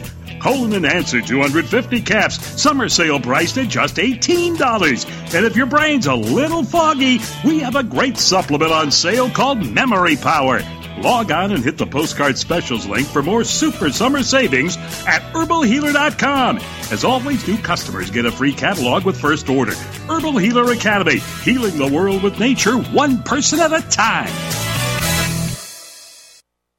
If you're concerned about radiation poisoning from Japan in the air, water, or food and can't find potassium iodide, go to RestoreYourHealthNow.com and choose Liquid Zeolite. Liquid Zeolite is hands down the best product to remove radiation from your body and safely removes toxins, heavy metals, boosts energy levels, and promotes a strong immune system. For fatigue, muscle weakness, headaches, memory loss, influenza, joint pain, or toxic radiation poisoning, use Liquid Zeolite from RestoreYourHealthNow.com. Liquid Zeolite is so powerful it was used to clean up contamination in Chernobyl, yet so gentle you won't even know you're taking it. Liquid Zeolite comes with a money-back guarantee, but is only available at RestoreYourHealthNow.com. Learn how to get free bottles of Liquid Zeolite at RestoreYourHealthNow.com. That's RestoreYourHealthNow.com, or call 800-880-9976. Call 800-880-9976 today and learn how to get free bottles of Liquid Zeolite.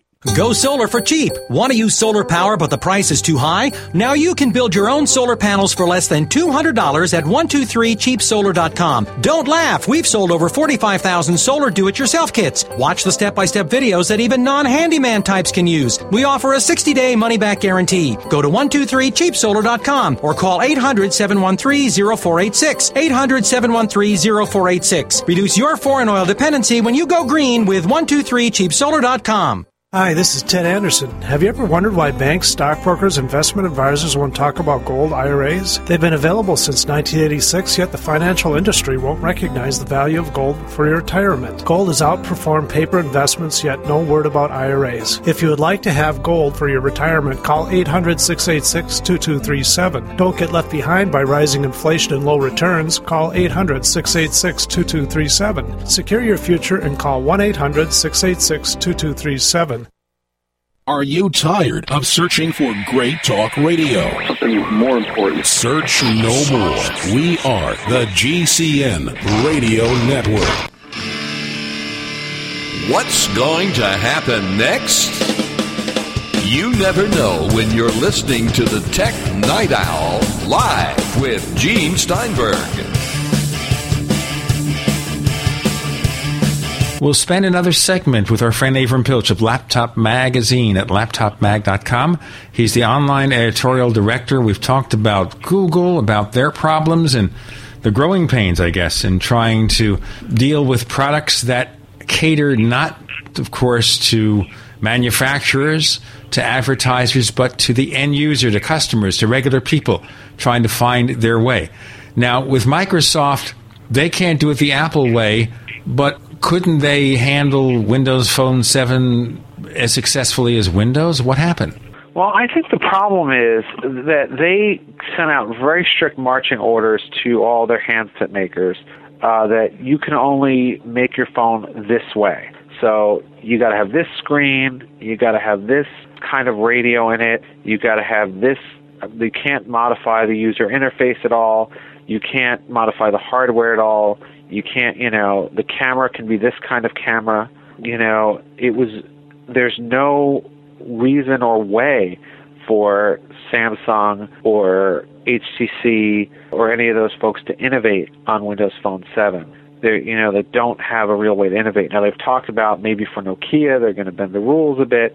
But then that cheats all the other customers. Right. But you got to look at Android like, does someone from HTC have to call up Andy Rubin and beg his permission if they want to put LTE on their next phone? No, they just do it. Does Kyocera, which made a really, really innovative product in the Kyocera Echo, which is the first dual-screen phone, have to call up Eric Schmidt and beg for a papal exemption or something? They have the operating system and they can riff on it any way they want and build products, and if the products aren't good, the market will decide and the users will decide. Not some executive and not some executive in Redmond. Sure, but I think the part of it is also it's the branding. If you buy Windows, you're getting the brand Windows.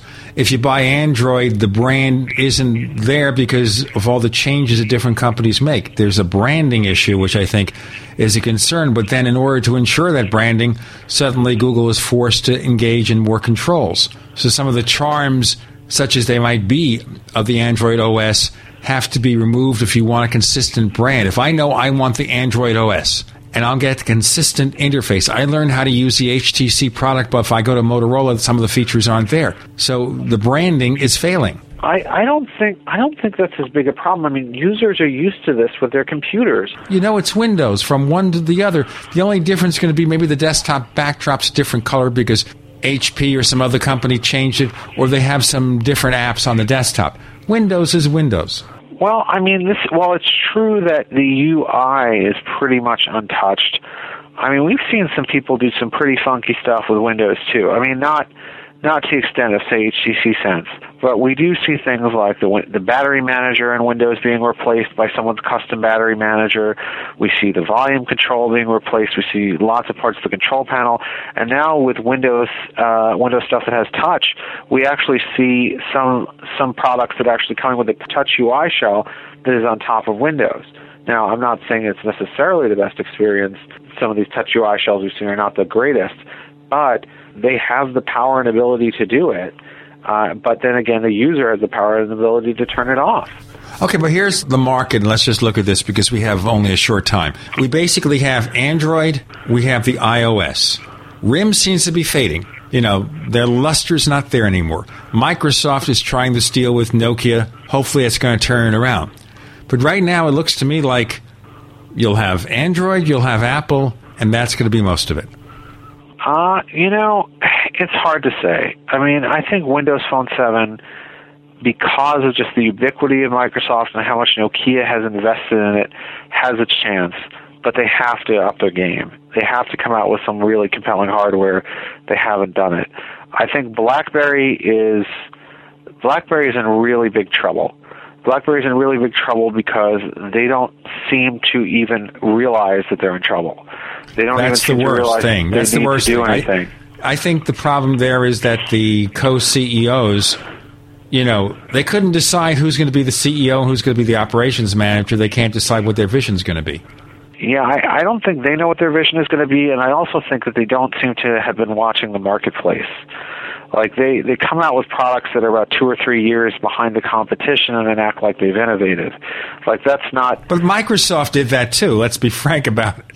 Yes, I think Microsoft did do that, too. Microsoft at least has some help from some partners. People expected more of BlackBerry, and they're not getting it. And this thing with the playbook is certainly not really showing them to be very facile, to be releasing a product that's half-baked and then advertising it saying everybody else is an amateur, but amateur hour is over. I mean, be humble. Be humble about what you're doing. I would be humble and not release the product.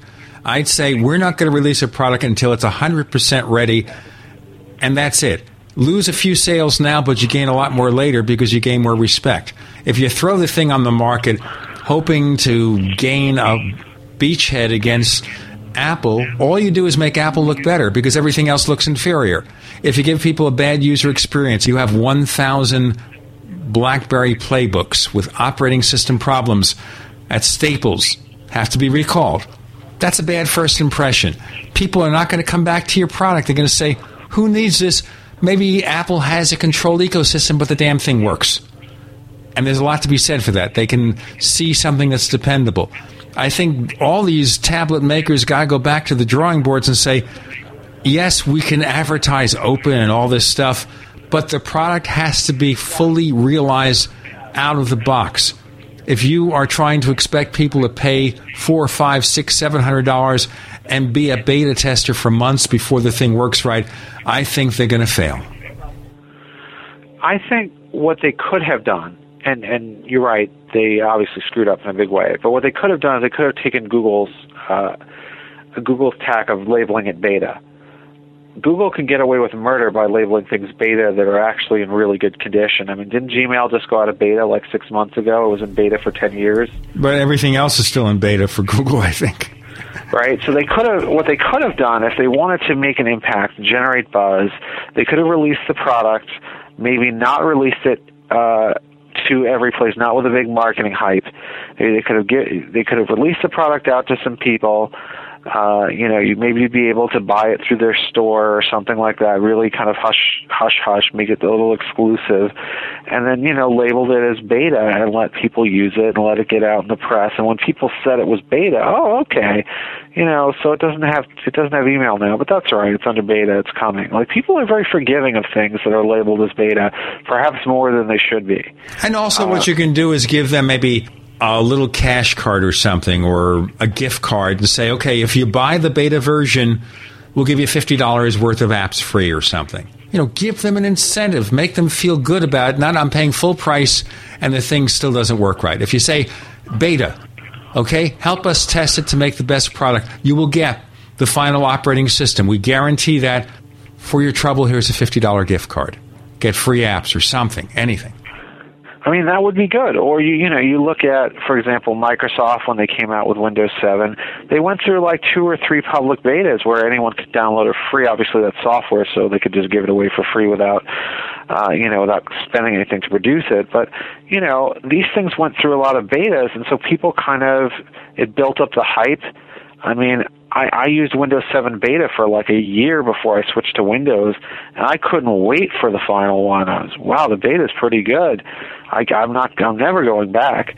So, I think that's a reasonable approach. But then to release something with all the hubris that BlackBerry's released the playbook, when they really should have either not released it or released it under beta, I think that makes them look bad. It makes them look clueless. Like, what's going on back there? Do you guys have a plan? Do you know what you're doing? Well, if you ask them, they can't explain it to you. This is the biggest problem. You talk to those CEOs and you say, okay, what's your game plan? What's your vision for the future? Duh. And then Lazaridis of RIM came off extremely defensive in that interview. He can't, and when you seem like you're sitting there yelling at people, to leave me alone, well, then you're not giving people, it's clear that you're evading the question, and it's clear, better to come out and say, look, we've got problems and we're trying to solve them, than to come out swinging and say, stop attacking me. Like, he looks only very Steve defensive. Jobs can get away from telling people where to go and how to get there. Avram Pilch, tell us where we can find more of the things you do. Well, you can find them at laptopmag.com, of course, on our homepage. And you can look forward to seeing my weekly columns at laptopmag.com/geeksgeek, all one word. And, check us out and see what we have to say. Our favorite geek, Avram Pilch of Laptop Magazine at laptopmag.com. Thanks for joining us on the Tech Night Owl Live. Thank you. Always a pleasure.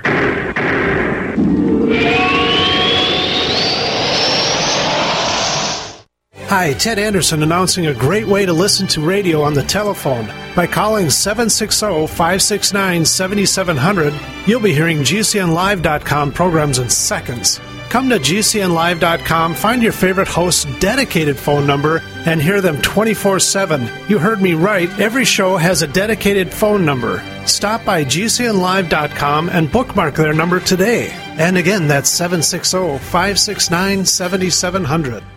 We the people grow cotton, weave fabric, engrave ink, embed strips and fibers to protect from counterfeit and carting to a private bank, having it lent back at interest, forcing taxes to service debt. This capitalism, or was Jefferson correct when stating a central bank issuing the public currency is a greater menace to the liberties of the people than a standing army? Ted Anderson, I'm placing a free silver dollar in a book that explains our monetary system. Call for your copy, 800-686-2237. It's time to understand the system. Call 800-686-2237. That's 800-686-2237.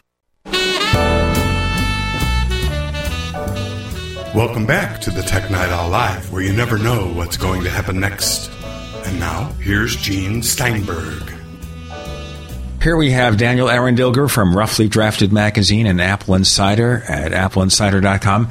And we're talking about a lot of the current scuttlebutt about Apple, Google, and other things. And I guess the first thing we should talk about is all those privacy concerns in Congress. They've brought Apple and Google there. Obviously, these are the 800-pound gorillas you have to be afraid about, or do you? What do you think? Well, anytime there's a controversy and you have people complaining about an issue, they have to step in and take some action. It is an interesting situation because we don't really have a lot of clear laws covering every aspect of privacy, especially with these new devices, because it's kind of a new thing. I mean, cell phones are relatively new, but the idea of having a full computer in your pocket with GPS and the ability to run apps is fairly recent. This is only like the last few years that this has even been possible, and now a lot of us have that. I mean, a huge percentage of the population has a full-on computer that has to be able to connect to a network all the time for it to be useful. And so there are new considerations that are coming up. For example, how do not only the device itself, the company that makes the device, like Apple, the company that provides the service, like AT&T, and all the different app developers, how do they protect that data? Do they use it in ways that that makes sense? Do they protect it? Or do they just kind of use it however makes the money? And Apple's been kind of, over the last couple of years, has been kind of bending over backward to make sure that things aren't to kind of make sure that things are progress in kind of a intelligent way. So, for example, just the idea of asking, there's an app that wants to know your location. Do you want to give it to them? That's kind of a new idea, because we're used to, on computers, having things like apps running on the machine able to do whatever. And that's kind of the basis of malware, is that apps on a computer can really do anything that you give them permission to do. And the general security model for computers is that when you set up a computer, you essentially give for a home user, you essentially give applications you install full access in general terms, usually, because most people log in with a full user account. And the reason they do is because it's more convenient that way. You don't have to worry about, is this application, does it have enough permissions to do the things that I want it to do? So a lot of people just give everything permissions to do everything, which is a security leak, because if you have people that are trying to take advantage of you or exploit software, that makes it very easy to set up things that either plaster your screen with ads or destroy your data or steal data, or a variety of things. So we've always had this problem on PCs with malware. And when Apple came on, when Apple kind of brought the desktop to cell phones with the iPhone, they did a number of things that prevented that from replicating. So apps are sandboxed into their own little environment where they can't do specific things. In fact, there's very little things that an app can do.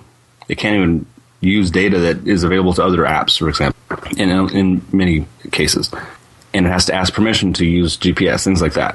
So Apple's been working on it, and it's a learning process. So you have to find out. It's not always obvious what people are going to want to exploit.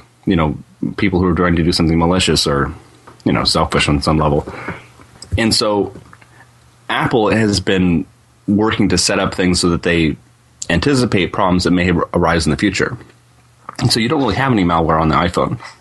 Android has had a much less careful sort of development, because they're trying to catch up with Apple really quickly, and they're trying to offer things that Apple doesn't offer. And one of the ways they do that is the balance between security and safety, or security and convenience. They're issuing towards kind of convenience and I'll call it openness, but that also opens you up to a lot of problems, and that's why Android has malware and the iPhone doesn't really. It has significant malware. Now, there was a story out just the other day that security researchers have said that 99% of users of Android smartphones are in situations where they're vulnerable to malware because the fix was contained in a version of the Android OS that's later than what most of these people have or can get. Well, one of the situations, the one that I'm familiar with, is that Google is doing some things that aren't really secured over Wi-Fi. So, for example, your calendar and your contacts and things like that are not securely they're not authenticating securely over the network in a way that could be intercepted so people could get your data, as I understand it. That's something that Google's working to fix. But even if Google does issue a fix, that doesn't mean that the installed base of Android users out there are going to get fixed, because there's a lot of devices that are just never going to get updated. There's a lot of devices that, even if there is an update, you have to have the planets align between the device maker and the carrier so that actually gets pushed out. Now, that's the big problem here with, of course, the iPhone. Apple provides the support for the device. Your network, whoever it is, AT&T, Verizon, they take care of your cell phone service. So if there's going to be an update for the iOS, a security update, any update, what they'll do is they'll make it available through iTunes. They push it directly. Anyone who syncs their iPhone, iPad Touch can get the update. Right. That's because Apple created kind of an entirely new model for cell phones that's patterned much closer to a Mac OS X desktop, that you get your software updates directly from Apple. Everyone else, including these new Android phones, use the same model as phones from before the iPhone, where you have the carrier sending software over the network to update the phone. It used to be that you almost never got updates. And with Android, they're actually pushing out updates, but it's a problem because even if Android delivers, if the Android project or if a company that makes Android phones, even if they deliver an update, it has to be kind of specific to that individual phone. And it's not like the iPhone where there's, 4 models. You have to have specific versions for, literally thousands of different models that are slightly different in hardware. And it also has to be handled through all these different carriers. So each carrier decides whether to push that update. Yeah, and the hardware maker, even the hardware makers, they make so many different phones that in a lot of cases they stop making a phone, and why are they going to want to update your software once they've made a phone? It's like, why don't you just buy a new phone? Well, that's also the problem too. They bring out updates so often. Apple, the iPhone has a 1-year life cycle, maybe even more. You never know. But with some of these Droid phones, it's 3-4 months? Well, the top Droid phone is always, like a month or 2 old. There's always something that's making it obsolete. But yeah, if you have, and there's different classes of phones. It's not just like one iPhone model that's the current version. There's, a variety of carriers that have like 3 or 4 different high-end phones, and then low-end phones, and then like super cheap phones. Those super cheap phones are probably running a year-old version, more than a year-old version of Android.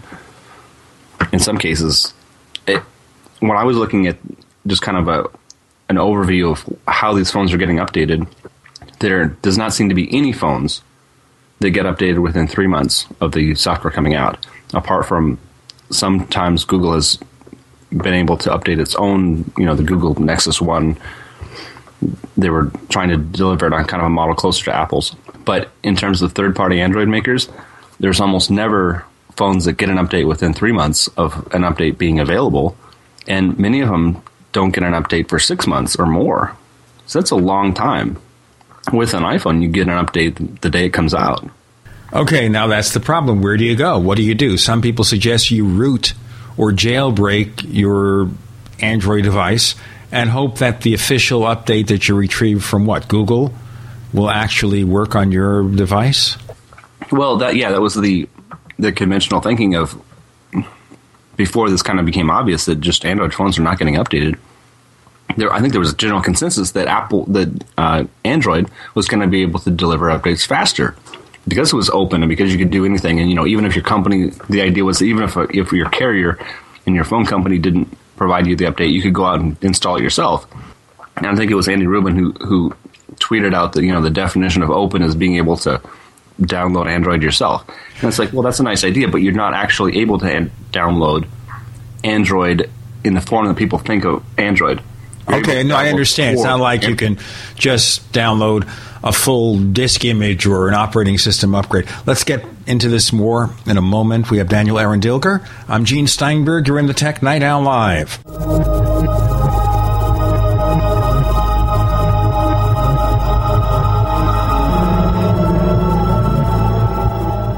Have you been sitting on a few great domain name ideas but haven't locked them in for yourself? Good. Now you can buy them through the #1 domain name registrar, Namecheap.com, as voted by the top tech blog Lifehacker. Just like the name says, you can buy domains cheap, as low as $2.99, and every new domain comes with WhoisGuard, our special privacy service, free for the first year. Now that you know, it's time to grab those domain names before someone else does. Namecheap.com. Go now. Namecheap.com.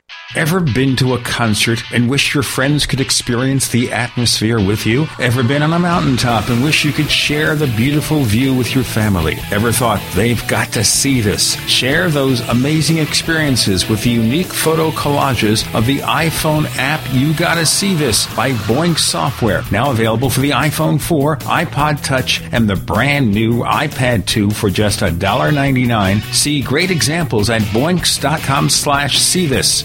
The American people think they live in a constitutional republic, land of the free, home of the brave. Right. Just try those lines on the judge when you get a ticket or have to deal with a big bad IRS.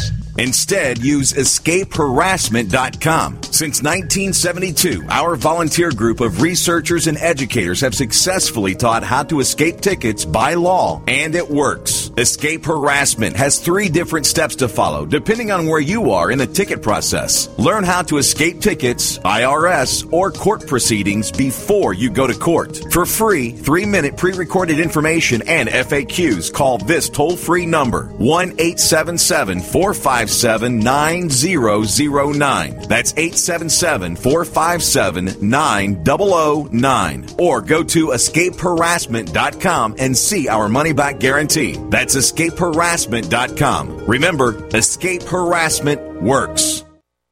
On the average, Americans work between 45 to 50 years, hoping to build up enough wealth to retire and live out their golden years.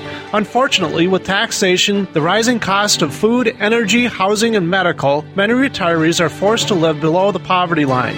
Is this a flaw free enterprise, or is our monetary unit we call the Federal Reserve Note forcing us into perpetual debt, ensuring inflation and higher taxes? These questions and more can be answered by reading G. Edward Griffin's book, The Creature from Jekyll Island. Congressman Ron Paul states it's what every American needs to know about central bank power. A gripping adventure into the secret world of international banking cartel. Hi, this is Ted Anderson. I will give a silver dollar from the early 1900s to anyone who purchases this book. Call 1-800-686-2237 and order a copy today. It's critical that the public be made aware of the system. Call and order your copy today at 1-800-686-2237. That's 1-800-686-2237. Spring and a new growing season are here. Plan a healthy garden easy and fast with OrganicaSeed.com. Easy because OrganicaSeed.com offers one of the largest online selections of organic, heirloom, non-hybrid, and untreated seeds, as well as tobacco and cotton seeds at low prices. Go to OrganicaSeed.com, spelled ORGANICA, seed.com. OrganicaSeed.com. Remember, Organica Seed is healthy seed. Hi, this is Ted Anderson. Have you ever wondered why banks, stockbrokers, investment advisors won't talk about gold IRAs? They've been available since 1986, yet the financial industry won't recognize the value of gold for your retirement. Gold has outperformed paper investments, yet no word about IRAs. If you would like to have gold for your retirement, call 800-686-2237. Don't get left behind by rising inflation and low returns. Call 800-686-2237. Secure your future and call 1-800-686-2237. The GCN Radio Network, providing the world with hard-hitting talk radio. GCN. Great talk radio starts here. We want to hear from you. If you have a comment or question about the Tech Night Owl Live, send it to news@technightowl.com. That's news@technightowl.com. And don't forget, you can visit the famous Tech Night Owl community forums at forum.technightowl.com. Get in on all the action. That's forum.technightowl.com. More with Daniel Aaron Dilger of Roughly Drafted Magazine and Apple Insider. We're talking about the conundrum facing the partners for the Google Android OS for smartphones and tablets. Okay, so what is available from Google? You root or jailbreak your smartphone. You got your Droid, you jailbroke your Droid, now you want to get the update. What form is it in? How do you update? Well, you can download the Android code, but that's the core operating system. In addition to that, you probably want the Google apps, which aren't just like freely available. You can't just download the code for that. So, I mean, some of the most valuable layers of Android are the Google apps that it comes with. Things like, Gmail and the Android Market and, that the browser, things that are, convey the value that you actually use. It's not the underlying operating system. It's those apps. And that's proprietary software. So the whole idea that Android is this wide open software that anybody can download and just recompile for any device on Earth is not how it works. Also, recompiling, you have to understand something here. A power user, this is trivial. But 98% of the customers of these devices, they don't know from recompiling and jailbreaking and rooting and all that stuff. Yeah, I mean, a lot of times it was compared to Linux distributions on PCs that you can download, and if you have somebody else helping you get packages, and you can kind of like automatedly install it and have a Linux desktop. It still requires, some expertise in figuring out how to do stuff. But on a phone, you don't have it like that, because you don't have just like huge amounts of software that works on any phone. You have to have a image that's designed to work with your specific phone, to use the, whatever chip is in it and the hardware devices that it uses, things like that. So you really are kind of dependent on the carrier and the hardware maker to do that. And if they decide, for example, Sony has decided not to update certain phones because it's a cost that they don't want to have to bear, and it wouldn't, in their decision, it wouldn't add a lot of value, but it would require some work. So they're just like, oh, well, this is the last version that's supported. Well, that's a problem when they discover that there's some kind of serious security problem on that version that's going to be fixed in a new version. How do you get that out to people who no longer benefit Sony, Ericsson, or whoever the carrier or whoever the hardware maker is? So it's just a different layer of problems that comes with the broadly licensed software model of Android, similar to the problems that affected Microsoft Windows. But at least with Windows, you can get the updates from Microsoft. It wasn't a problem. Once Microsoft determined there was a security problem and they released a patch, we have Patch Tuesday, as some of you listeners know, well, at least you can download the update. You can install it. With this, who knows? And the other issue that's come across lately is indications that Google is now trying to assert more control over Android. What's that about? Well, for example, with Android 3, they decided not to make the code available because they're trying to get it finished for tablets, and they don't want people experimenting to try and get it on their phone and cause other problems. And it's kind of the same thing of convenience and security. How do you balance people's desire to do whatever with doing stuff in a way that's actually works? So Android is kind of in a sort of a mess situation right now because they're scrambling to fix a lot of things, and they have people trying to adapt it to work on other things. Remember last fall, before Android 3 came out, you had Google trying to prevent people, like Samsung, from using Froyo, the 2.2 version, on tablets. And Samsung was determined to get a tablet out, so they had some products on the market. They did it anyway. And so they came out with a tablet, didn't really work very well, and kind of made, kind of associated Android tablets with not very good. So that kind of made Android look bad, even though Google was saying, hey, wait, you should wait for this new version we have. And then when they do get it out, when they do get Android 3.0, the Honeycomb tablets out, it's not quite ready yet. So there's a lot of things that are just not functional yet, and they're scrambling to fix it to catch up with Apple. And every implementation out there is a product that looks bad. So it makes Android look bad. It makes Android look worse. So you have the Motorola Zoom comes out, and it was supposed to be the first Honeycomb tablet. Well, it had a lot of problems. There's just a lot of stuff that didn't work on it. So it makes Android look bad. So Google's trying to rein that back. So they're trying to be more like Apple in being able to release products that are fully finished without a lot of stuff leaking out. And that's really the opposite of having this idea of everything is free and open.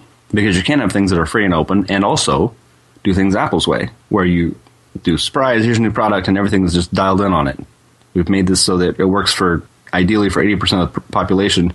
There's going to be a few people that don't like it because it doesn't do X, Y, Z. Well, with Android, it's like every product that comes out is kind of tailored for that small group of the population that wants to do anything and is ready to, futz around with it and put up with things that aren't really finished, so that they can. But it's not ready for the majority of the population. They just want something that works. Famous last words, huh? That's been kind of the situation for a lot of different companies that are trying to emulate Apple without actually doing things the way Apple does it. If you want to do things the way Apple does it, you have to actually do it the way Apple does it. If you want to have the same type of products, if you want to have the same kind of secrecy or whatever, and surprise the market, you have to do it the way Apple does it. If you don't do it the way Apple does it, if you follow this kind of Microsoft or kind of Android model, you're not going to be able to deliver the same kinds of products. But people keep trying to do that. I mean, companies like Motorola, they're trying to say that they're going to make an iPad better than Apple. Well, you should probably look at how Apple does it instead of trying to take somebody else's operating system that isn't finished and put it on hardware and then throw it out in the market before even basic features are functional. I mean, come on, they're just, it's almost like a comedy of errors to watch this stuff go on. Well, we have the situation here. We have the RIM BlackBerry Playbook. And there's a story, by the way, from our friend Jim Dalrymple at The Loop at loopinsight.com, where he says, number one, sales are underperforming. Less sales than they expected of the BlackBerry Playbook. Number two, the fact that a large number of people are returning it because of different problems. Of course, we heard that 1,000 units were recalled, mostly at the Staples chain, mostly distributed there because of operating system deficiencies.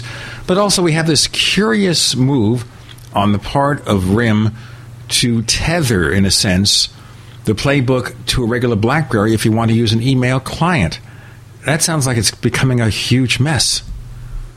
Well, yeah, so RIM is kind of like HP in that they're trying to be more like Apple, I think, in trying to release a product that's, waiting till it's done and release it. But it's really hard. Apple makes this stuff look easy. But, some of the problems RIM was dealing with is they're putting together a browser and an operating system and various other components that they acquired last year. They're really trying to rush through a product here. And you're just not going to be able to integrate a whole bunch of different stuff like that overnight. And so that's what, they kept talking about how they were going to... It just takes a long time to get stuff done. And now that it is done, they're taking shortcuts. For example, the main reason why BlackBerry is kind of valuable to the users that it appeals to is because of secure messaging. I'll tell you what, we'll get into more of that in a moment. We have Daniel Aaron Dilger. I'm Gene Steinberg. You're in the Tech Night Owl Live.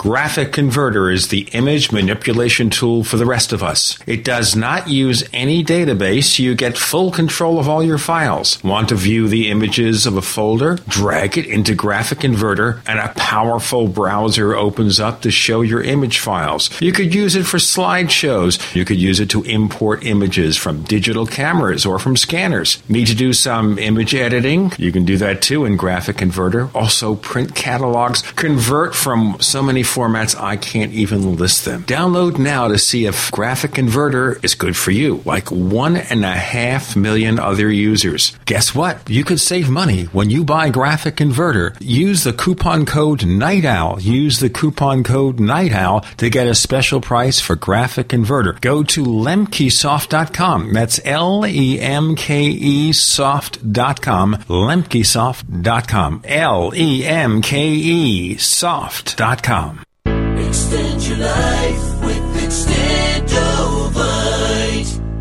Hi, my name's Russ, and after my heart attack, I wasn't sure what was going to happen. I needed to keep on working, but now it's becoming a problem. I heard about these garlic cayenne drops and hoped it would help me. Well, I've been taking them for about 4 months, and the way I'm feeling now, I can see how I just might make it to retirement, thanks to Extendovite. My name's Don Wiskin, and I want you to know Extendovite works. If you're looking for more energy, or just want to be as healthy as you can, now is the time to join the growing list of real people benefiting from Extendovite. To order, call 1-877-928-8822. That's 1-877-928-8822. Or visit our website at heartdrop.com. Extend your life with Extendovite. He looks 5 years younger. He doesn't fall asleep at his desk like he used to. He no longer drinks those energy drinks all day. He used to be gloomy. Now he's upbeat. He obviously has lost weight. He's now drinking Moringa in the Morning from BigJoe.us. Moringa is a delicious, all-organic, 100% bioavailable blend from the miracle moringa tree, considered by many to be the most nutrient-rich plant ever discovered. Moringa in the Morning will suppress cravings for junk food and energy drinks and make you feel like a kid again. Drink Moringa in the Morning, available from BigJoe.us. That's BigJoe.us. Vibrant Health is just a click or call away at BigJoe.us or 800-503-0515. 800-503-0515. That's 800-503-0515. Drink Moringa in the Morning. Ready to save? Then you're ready for the Super Summer Sale at Herbal Healer Academy. Herbal Healer has been the leader in quality natural supplements for 23 years. Log on to herbalhealer.com and take advantage of Herbal Healer Academy's incredible savings on 500 parts per million colloidal silver, The best pharmaceutical grade available and all sizes on sale. Super Male Plex with Uhimbi and Super Femplex for summer toning. Buy glucosamine chondroitin 60 caps, summer sale priced at only $12. Colon Enhancer 250 caps, summer sale priced at just $18. And if your brain's a little foggy, we have a great supplement on sale called Memory Power. Log on and hit the postcard specials link for more super summer savings at herbalhealer.com. As always, new customers get a free catalog with first order. Herbal Healer Academy, healing the world with nature, one person at a time. America's #1 source for independent talk radio for over a decade. We are the GCN Radio Network. You're listening to the Tech Night Owl live with Gene Steinberg. You never know what's going to happen next. We have Daniel Arundel of Roughly Drafted Magazine and AppleInsider.com, and we're talking over problems with the Google Android OS, with RIM, Research in Motion, and the BlackBerry. And you mentioned here one reason why the BlackBerry is so attractive is because of its very secure corporate messaging. But doesn't Apple have security too? Right. So it's not just like a general email program. For RIM to be able to deliver the software, what you're talking about, they kind of made a shortcut of doing this tethering. So for your calendar and your email and things to work, you have to have it tethered to a BlackBerry smartphone. So, and here's the problem, by the way, with that. Tethering means you have to buy a separate data contract with your wireless carrier. They're not just going to let you do it free. Right. So you're paying an extra, like $40 on AT&T or whatever. But that allowed them to get out those features without having to wait for an entirely new client to be designed for the playbook. So it's kind of a shortcut to get it out to the market. But and they do claim, by the way, eventually they will have that client. But then, in a sense, they're saying, here's a product that's 80% finished. Buy it now, and maybe somewhere in the future we'll make it work. The same thing's happening with the Motorola Xoom, where there's certain features that are not finished. Now, with Apple, as a contrast, yes, the first iPhone lacked features, but Apple never promised you those features. They said, here's a working product that does thus and so, with no promise of what will ever change in the future. What's ever in there works. Yeah, I mean, the difference is, like you say, a lot of it is marketing because, with the iPhone, with the iPad, there's a lot of things that didn't work when it first came out. Some of those things are things that Apple does plan to fix, but they don't emphasize. So a lot of it has to do with kind of decision making. So a lot of engineering is deciding what you're not going to do and then standing up for that. So, like when the iPhone first came out, it didn't have multitasking in the sense of being able to immediately switch between applications. It didn't originally have a store. And it got criticized for these different things it didn't have, but Apple focused on what they did have and worked really hard to decide that the features that they were adding were the most valuable that they could be adding. Other companies don't always necessarily make decisions that are similarly intelligent. A lot of companies are leaving out things that you just can't leave out, or striving to get something on there. For example, Apple said, we're not going to support Flash. We're just not going to do that because we don't think it's the right thing to do. So everyone else is trying to differentiate their products, all these different Android tablet makers, in saying we do support Flash. We're better than the iPad because we support Flash. Well, in case after case, Flash didn't really support well enough to be a bullet item. It wasn't ready. It still isn't ready. It doesn't work ideally. It's getting to the point where it's offering like a feature where you can actually do certain things that you can't do with an iPad, but they tried to push it so hard as a unique feature that they kind of jumped the gun on it. We have a situation now where there's this Google Chrome operating system announced a couple of years ago, and as I mentioned in our previous interview earlier in the show with Avram Pilch of Laptop Magazine, basically it's a browser. The entire operating system takes this Linux base, sticks a browser on it, you do everything from the browser in the cloud. And they're sending out these notebook computers, which cost no less than regular notebook computers, cheap Windows notebook computers, and they have no capability of storing data locally. They say that'll come. So you'll sit there with the risk of something happening in the cloud, and it does happen. Everyone has outages. Amazon, Microsoft. You could be stuck with a brick while you wait for this feature to come. What kind of marketing plan is that? Well, it's not necessarily new. There's always been this idea of creating diskless computers. Remember the NC? And Google's a web company, so they're trying to focus on what they're best at. Google does not know how to make platforms. I mean, outside of a web platform, they have never made a computer operating system and Android's growing pains really indicate that Google is not really a platform company. They're a web company. I mean, the web is a platform, but they don't have, they've never had to maintain a development platform outside of the web. And so that's where they're most comfortable with. And so, of course, they're coming out with a product where the web is the whole computer. Whether or not people will be interested in that remains to be seen. But there's also, they kind of set up a contention within the company of how much are we going to focus on Android with its Java-like platform, and how much are we going to focus on a Chrome OS future where the web is everything? Because at some point, I think they're going to say, let's just ditch this whole Android platform and move everything to Chrome OS. But they're not going to do that as long as there's life in Android. So there's somewhat of a contention. And there's been reporting recently of they don't call the browser in Android Chrome, even though you would think it would be called Chrome. I mean, the iPhone's browser is Safari. And part of the reason for that is it's not really clear, but there is some contention between the people who work on Chrome and the people who work on Android. Because that's nice. It's kind of similar to everything within Microsoft, where people are competing with each other instead of with the competitors. To what end? Now, I can understand maybe in Microsoft you have profit-making divisions, and maybe each one wants to get the favor or curry the favor of the management, get raises, that kind of thing. But when you're not selling the product, why do you do that?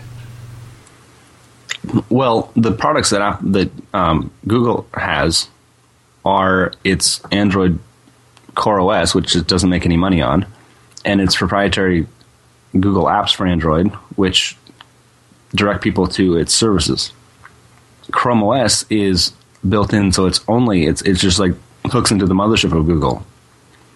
Well, if you look at where Google's priorities lie, it's not in creating a free operating system for everyone else to use. And the core part of Android has been used by companies in China to create mobile devices that don't hook into Google at all. It's been used by Verizon in the US to hook into Microsoft's Bing services instead of Google. And so Android itself does not necessarily benefit Google. The iPhone benefits Google more than Android in general terms. It's the Android apps that are not on every Android phone that benefit Google. Whereas with Chrome OS, everything benefits Google because it's all going to be tied to Google stuff. So you can kind of, if you look at where Google's going to make money, they would like to move everything to Chrome OS. But right now, Chrome OS has no traction. There is, people in general don't like web apps as opposed to a native client where, for example, if you're on the web, you go to a website on your iPhone, all these websites are saying, hey, download our custom app. You can do more. Everything's a little bit faster. You have like a native application. And people like those native applications. That's why the App Store is going gangbusters. Because it's more optimized than a generic website that was designed for desktop computers and may work also for mobile devices all right. But if you can create a native app, it's more attractive. People would much rather use a good email app than use webmail. It's just clunkier. The web is just not the greatest platform in the world. It's very good general purpose, but it's not the best. And for Google, it is Google's best. And so Google is trying to sell a product that is, the general consensus is that the web is not the best platform, but it's the widest platform, and it's the best for Google because Google's not having to sell it against Windows or Mac OS or iOS. It can sell it as something that works on anything. So Google's Docs, for example, can work on any platform because they're a web app. They're not necessarily better than using Word or better than using, any other dedicated web processor app. Well, let me ask you a question here then, and that is, can you use the Office for web that Microsoft has on the Chrome OS? I assume you can, but it's just a web-based system. I don't know. I haven't used the Office web apps, really. Okay. We'd have to see how that works. Confusing. We'll get into that in a moment, because this is a long and complicated story about where Google wants to take you and whether you want to go there. Right. We have Daniel Arendilger of Roughly Drafted Magazine and AppleInsider.com. I'm Gene Steinberg. You're in the Tech Night Owl Live.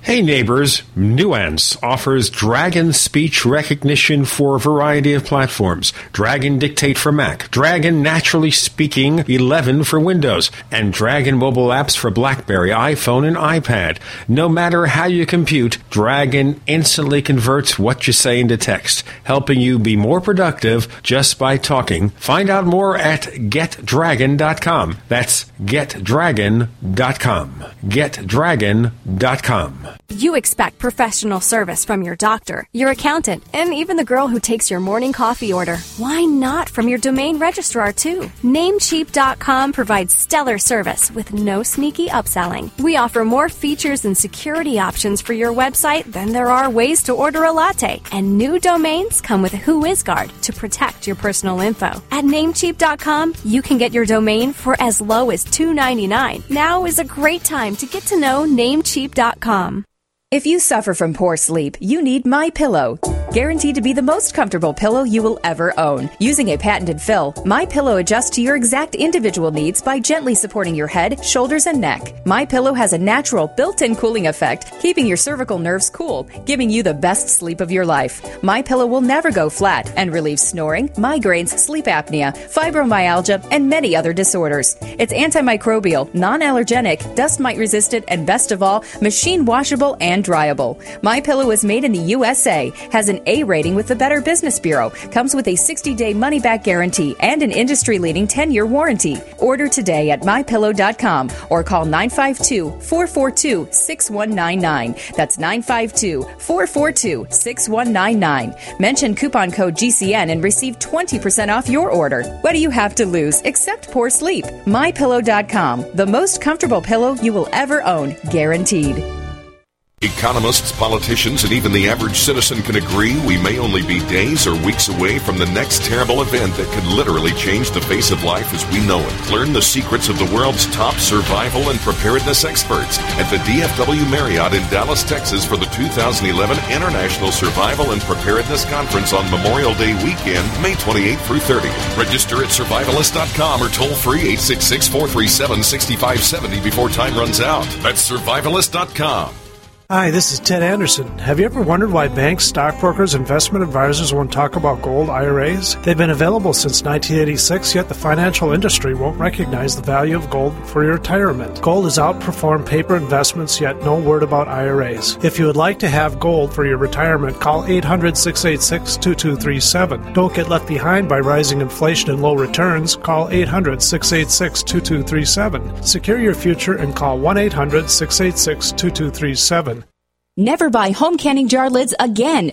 No kidding. When you buy Tadler reusable canning lids once, you'll never buy canning lids ever again. Safely store emergency preparedness foods for years. Traditional metal lids are single-use throwaways containing BPA. But Tadler reusable canning lids are guaranteed to last a lifetime when used as designed for home canning. Tadler lids are made with a USDA and FDA-approved food-grade plastic, safe for direct food contact, and contain no BPA. Tadler lids are dishwasher safe, usable with standard pressure or water bath canning, eliminate food spoilage from acid corrosion, fit standard mason jars, are indefinitely reusable, and are proudly made in the USA. Place orders at reusablecanninglids.com or call 1-877-747-2793. 877-747-2793. Call 877-747-2793 or go to reusablecanninglids.com. That's reusablecanninglids.com for Tadler reusable canning lids, the original since 1976. Are you tired of searching for great talk radio? Something more important. Search no more. We are the GCN Radio Network. Do you know what's going to happen next? Well, here's the Tech Night Owl. Live with Gene Steinberg. This is our last segment this week with Daniel Arendilger of Roughly Drafted Magazine and AppleInsider.com. And we're talking about Google's Chrome OS, which is just a web browser of an operating system. They're already, I guess, sending out to reviewers these Chrome OS notebooks. But in general, even past the business plan, even if you could use other web-based apps, and I assume if it's a generic browser, you could use anybody's app. How do you play games on it? Do you just play web games? You know, people like to use their personal computers for recreation of some kind. It's so restrictive. Well, I mean, you can make some of the same claims against the iPad, because the iPad doesn't do everything a computer does. Apple created this system that purposefully sheds off some utility to make things simpler and easier to use. And that was readily accepted by the market, because there's a lot of people who don't like to fuss with computers. They pick up an iPad and just immediately you can touch things and zoom in and out. You don't have to read a manual. You don't have to understand how to configure things. It's just really, really simple. And yet it doesn't do certain things. There's a lot of things you can't do on an iPad that you can do on a regular computer. So Google's trying to take it a step further and saying, okay, so we're just going to strip everything. We're just going to make it so it's basically a web browser running on Linux, and you install these little web browser apps. Well, that's a big jump in shedding off utility. They're taking too much away. Yeah, because a lot of the value of the iPad is that it's not just a computer with lacking features, because netbooks were kind of like a computer lacking features. It had some value left, but there were a lot of things it couldn't do, and there's nothing that a netbook can do that a computer can't do. So it was like a scaled-down computer. The iPad isn't just a scaled-down computer. It adds a lot of stuff that a computer can't do. So it's a touch screen. It does syncs on all your stuff. It's very immediate. It has an entirely new user interface. It's really simple. So Apple added a lot of stuff to fix problems that with the computer. Fixing the security model so you don't have malware. Fixing just the general use of it so it's very easy to use and very obvious and intuitive. So they're adding a lot while they're subtracting a lot of other things. So you end up with a product that's different. It's better in some ways and worse in some ways, but it's significantly different. What Google's doing is basically selling a laptop that doesn't do anything but a browser. And they're souping with the browser a little bit, but it's not like you're going to be doing a lot of things that you can't do. It doesn't offer much in the way of new. Now, there's one suggestion that came up here. One suggestion has come up, which is that maybe businesses who want a very restricted single-purpose computer, like to access a corporate website or something, would think of something like this because there's nothing else to compete with the employee's attention. You know, they can't run regular apps. Okay. They can't run regular games, things like that. They just concentrate on the corporate website and maybe the few things that Google offers. Well, I mean, you can do that with a computer. You can already prevent it from running certain apps. So it's not like it's doing something completely new. No, it's just that it gives you something you don't have to configure. It's already available. I don't know what the logic is either, really. If you look at the other things the iPad adds, in addition to being a touchscreen, has a 10-hour battery life, instant on. I mean, those are the kind of things that people, when they're weighing a decision between buying a full computer and an iPad, look at. It's like, wow, this can do a lot of things that a computer can't do. When you look at Google's Chrome OS notebooks, it's a notebook. It's a computer. It's just running software that can only do certain things. So it doesn't have this, tremendous battery life. It doesn't create new ways of working with things. It just is a computer that doesn't do as much. And it doesn't cost significantly less than these netbooks that do the same kind of things.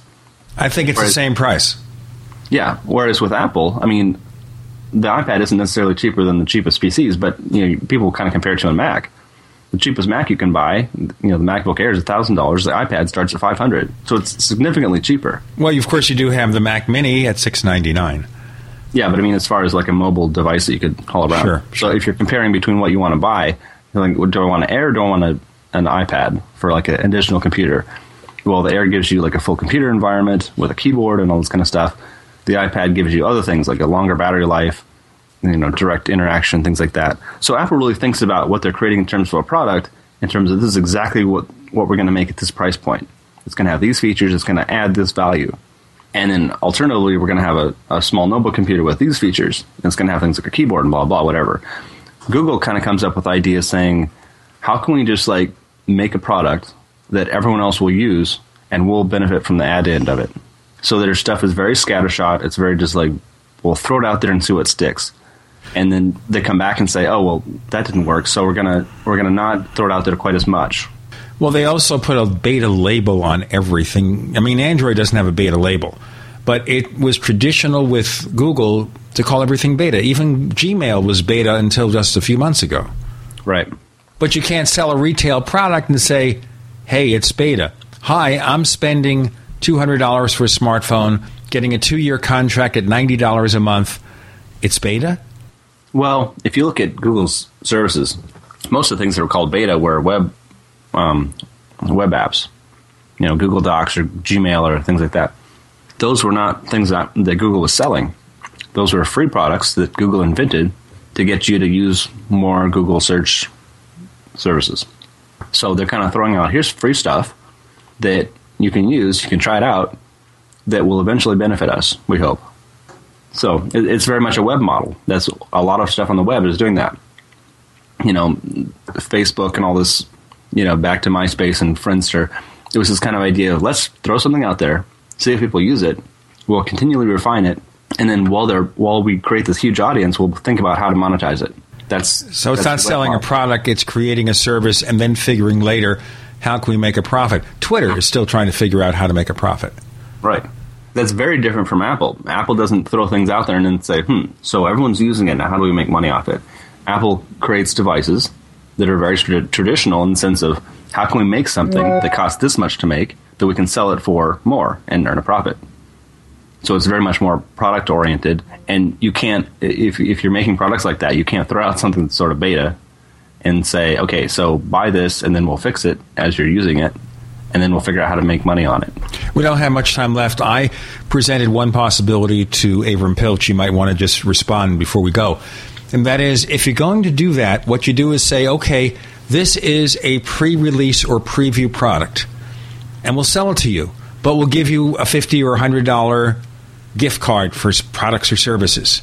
And then you will be assured, as a participant in our beta program, of getting all the final releases. Everything will be up to date. But we're giving you this little bit of a bone to try it. Yeah, I mean, that works with some things. It's kind of like, that's how Apple introduced Mac OS X originally, was saying, here's this preview that costs $29 and tell us what you think. So if you're kind of an underdog company trying to get people to try things, that's one thing you can do if you're selling real products. But Google is not trying to get people to try. They're not interested in paying people to try stuff that has no business model. They're interested in having a huge audience for stuff as they fix it. Yeah, but the problem with that is if you pay a price for those products, it's nothing if it's a web app. You don't use it. Big deal. But you just spend $500 for this Chrome OS notebook, or $300. You bought a smartphone, you bought a tablet computer for $600, $700, $800. That's not a game. That's not trivial. Yeah. That's why I don't think that's going to take off gangbusters, but we'll see. With Google, who knows? Who knows what they're doing, how they're going to do it. Tell our listeners where they can find more of the stuff written by Daniel Aaron Dilger. I write for Apple Insider and appleinsider.com, and also my own site is Roughly Drafted, roughlydrafted.com. And by the way, neighbors, you can find more of the stuff I do at technightowl.com. Once again, that's technightowl.com. We are on Twitter, too.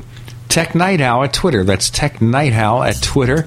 We have the forums at forum.technightowl.com. Everything connects to technightowl.com, but one thing, which is the other show about UFOs and things that go bump in the night, it's called the Paracast. You find it at Paracast.com. Once again, that's Paracast.com for the strange, the unknown, the unusual, and all that good stuff. Conspiracy theories, too. A special thanks, Daniel Aaron Dilger. We appreciate your coming this week on the Tech Night Owl Live. Thanks for having me, Gene.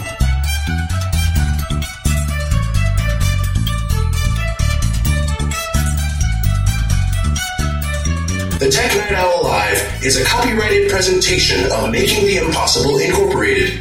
We'll be back next week. Same bat time, same bat channel.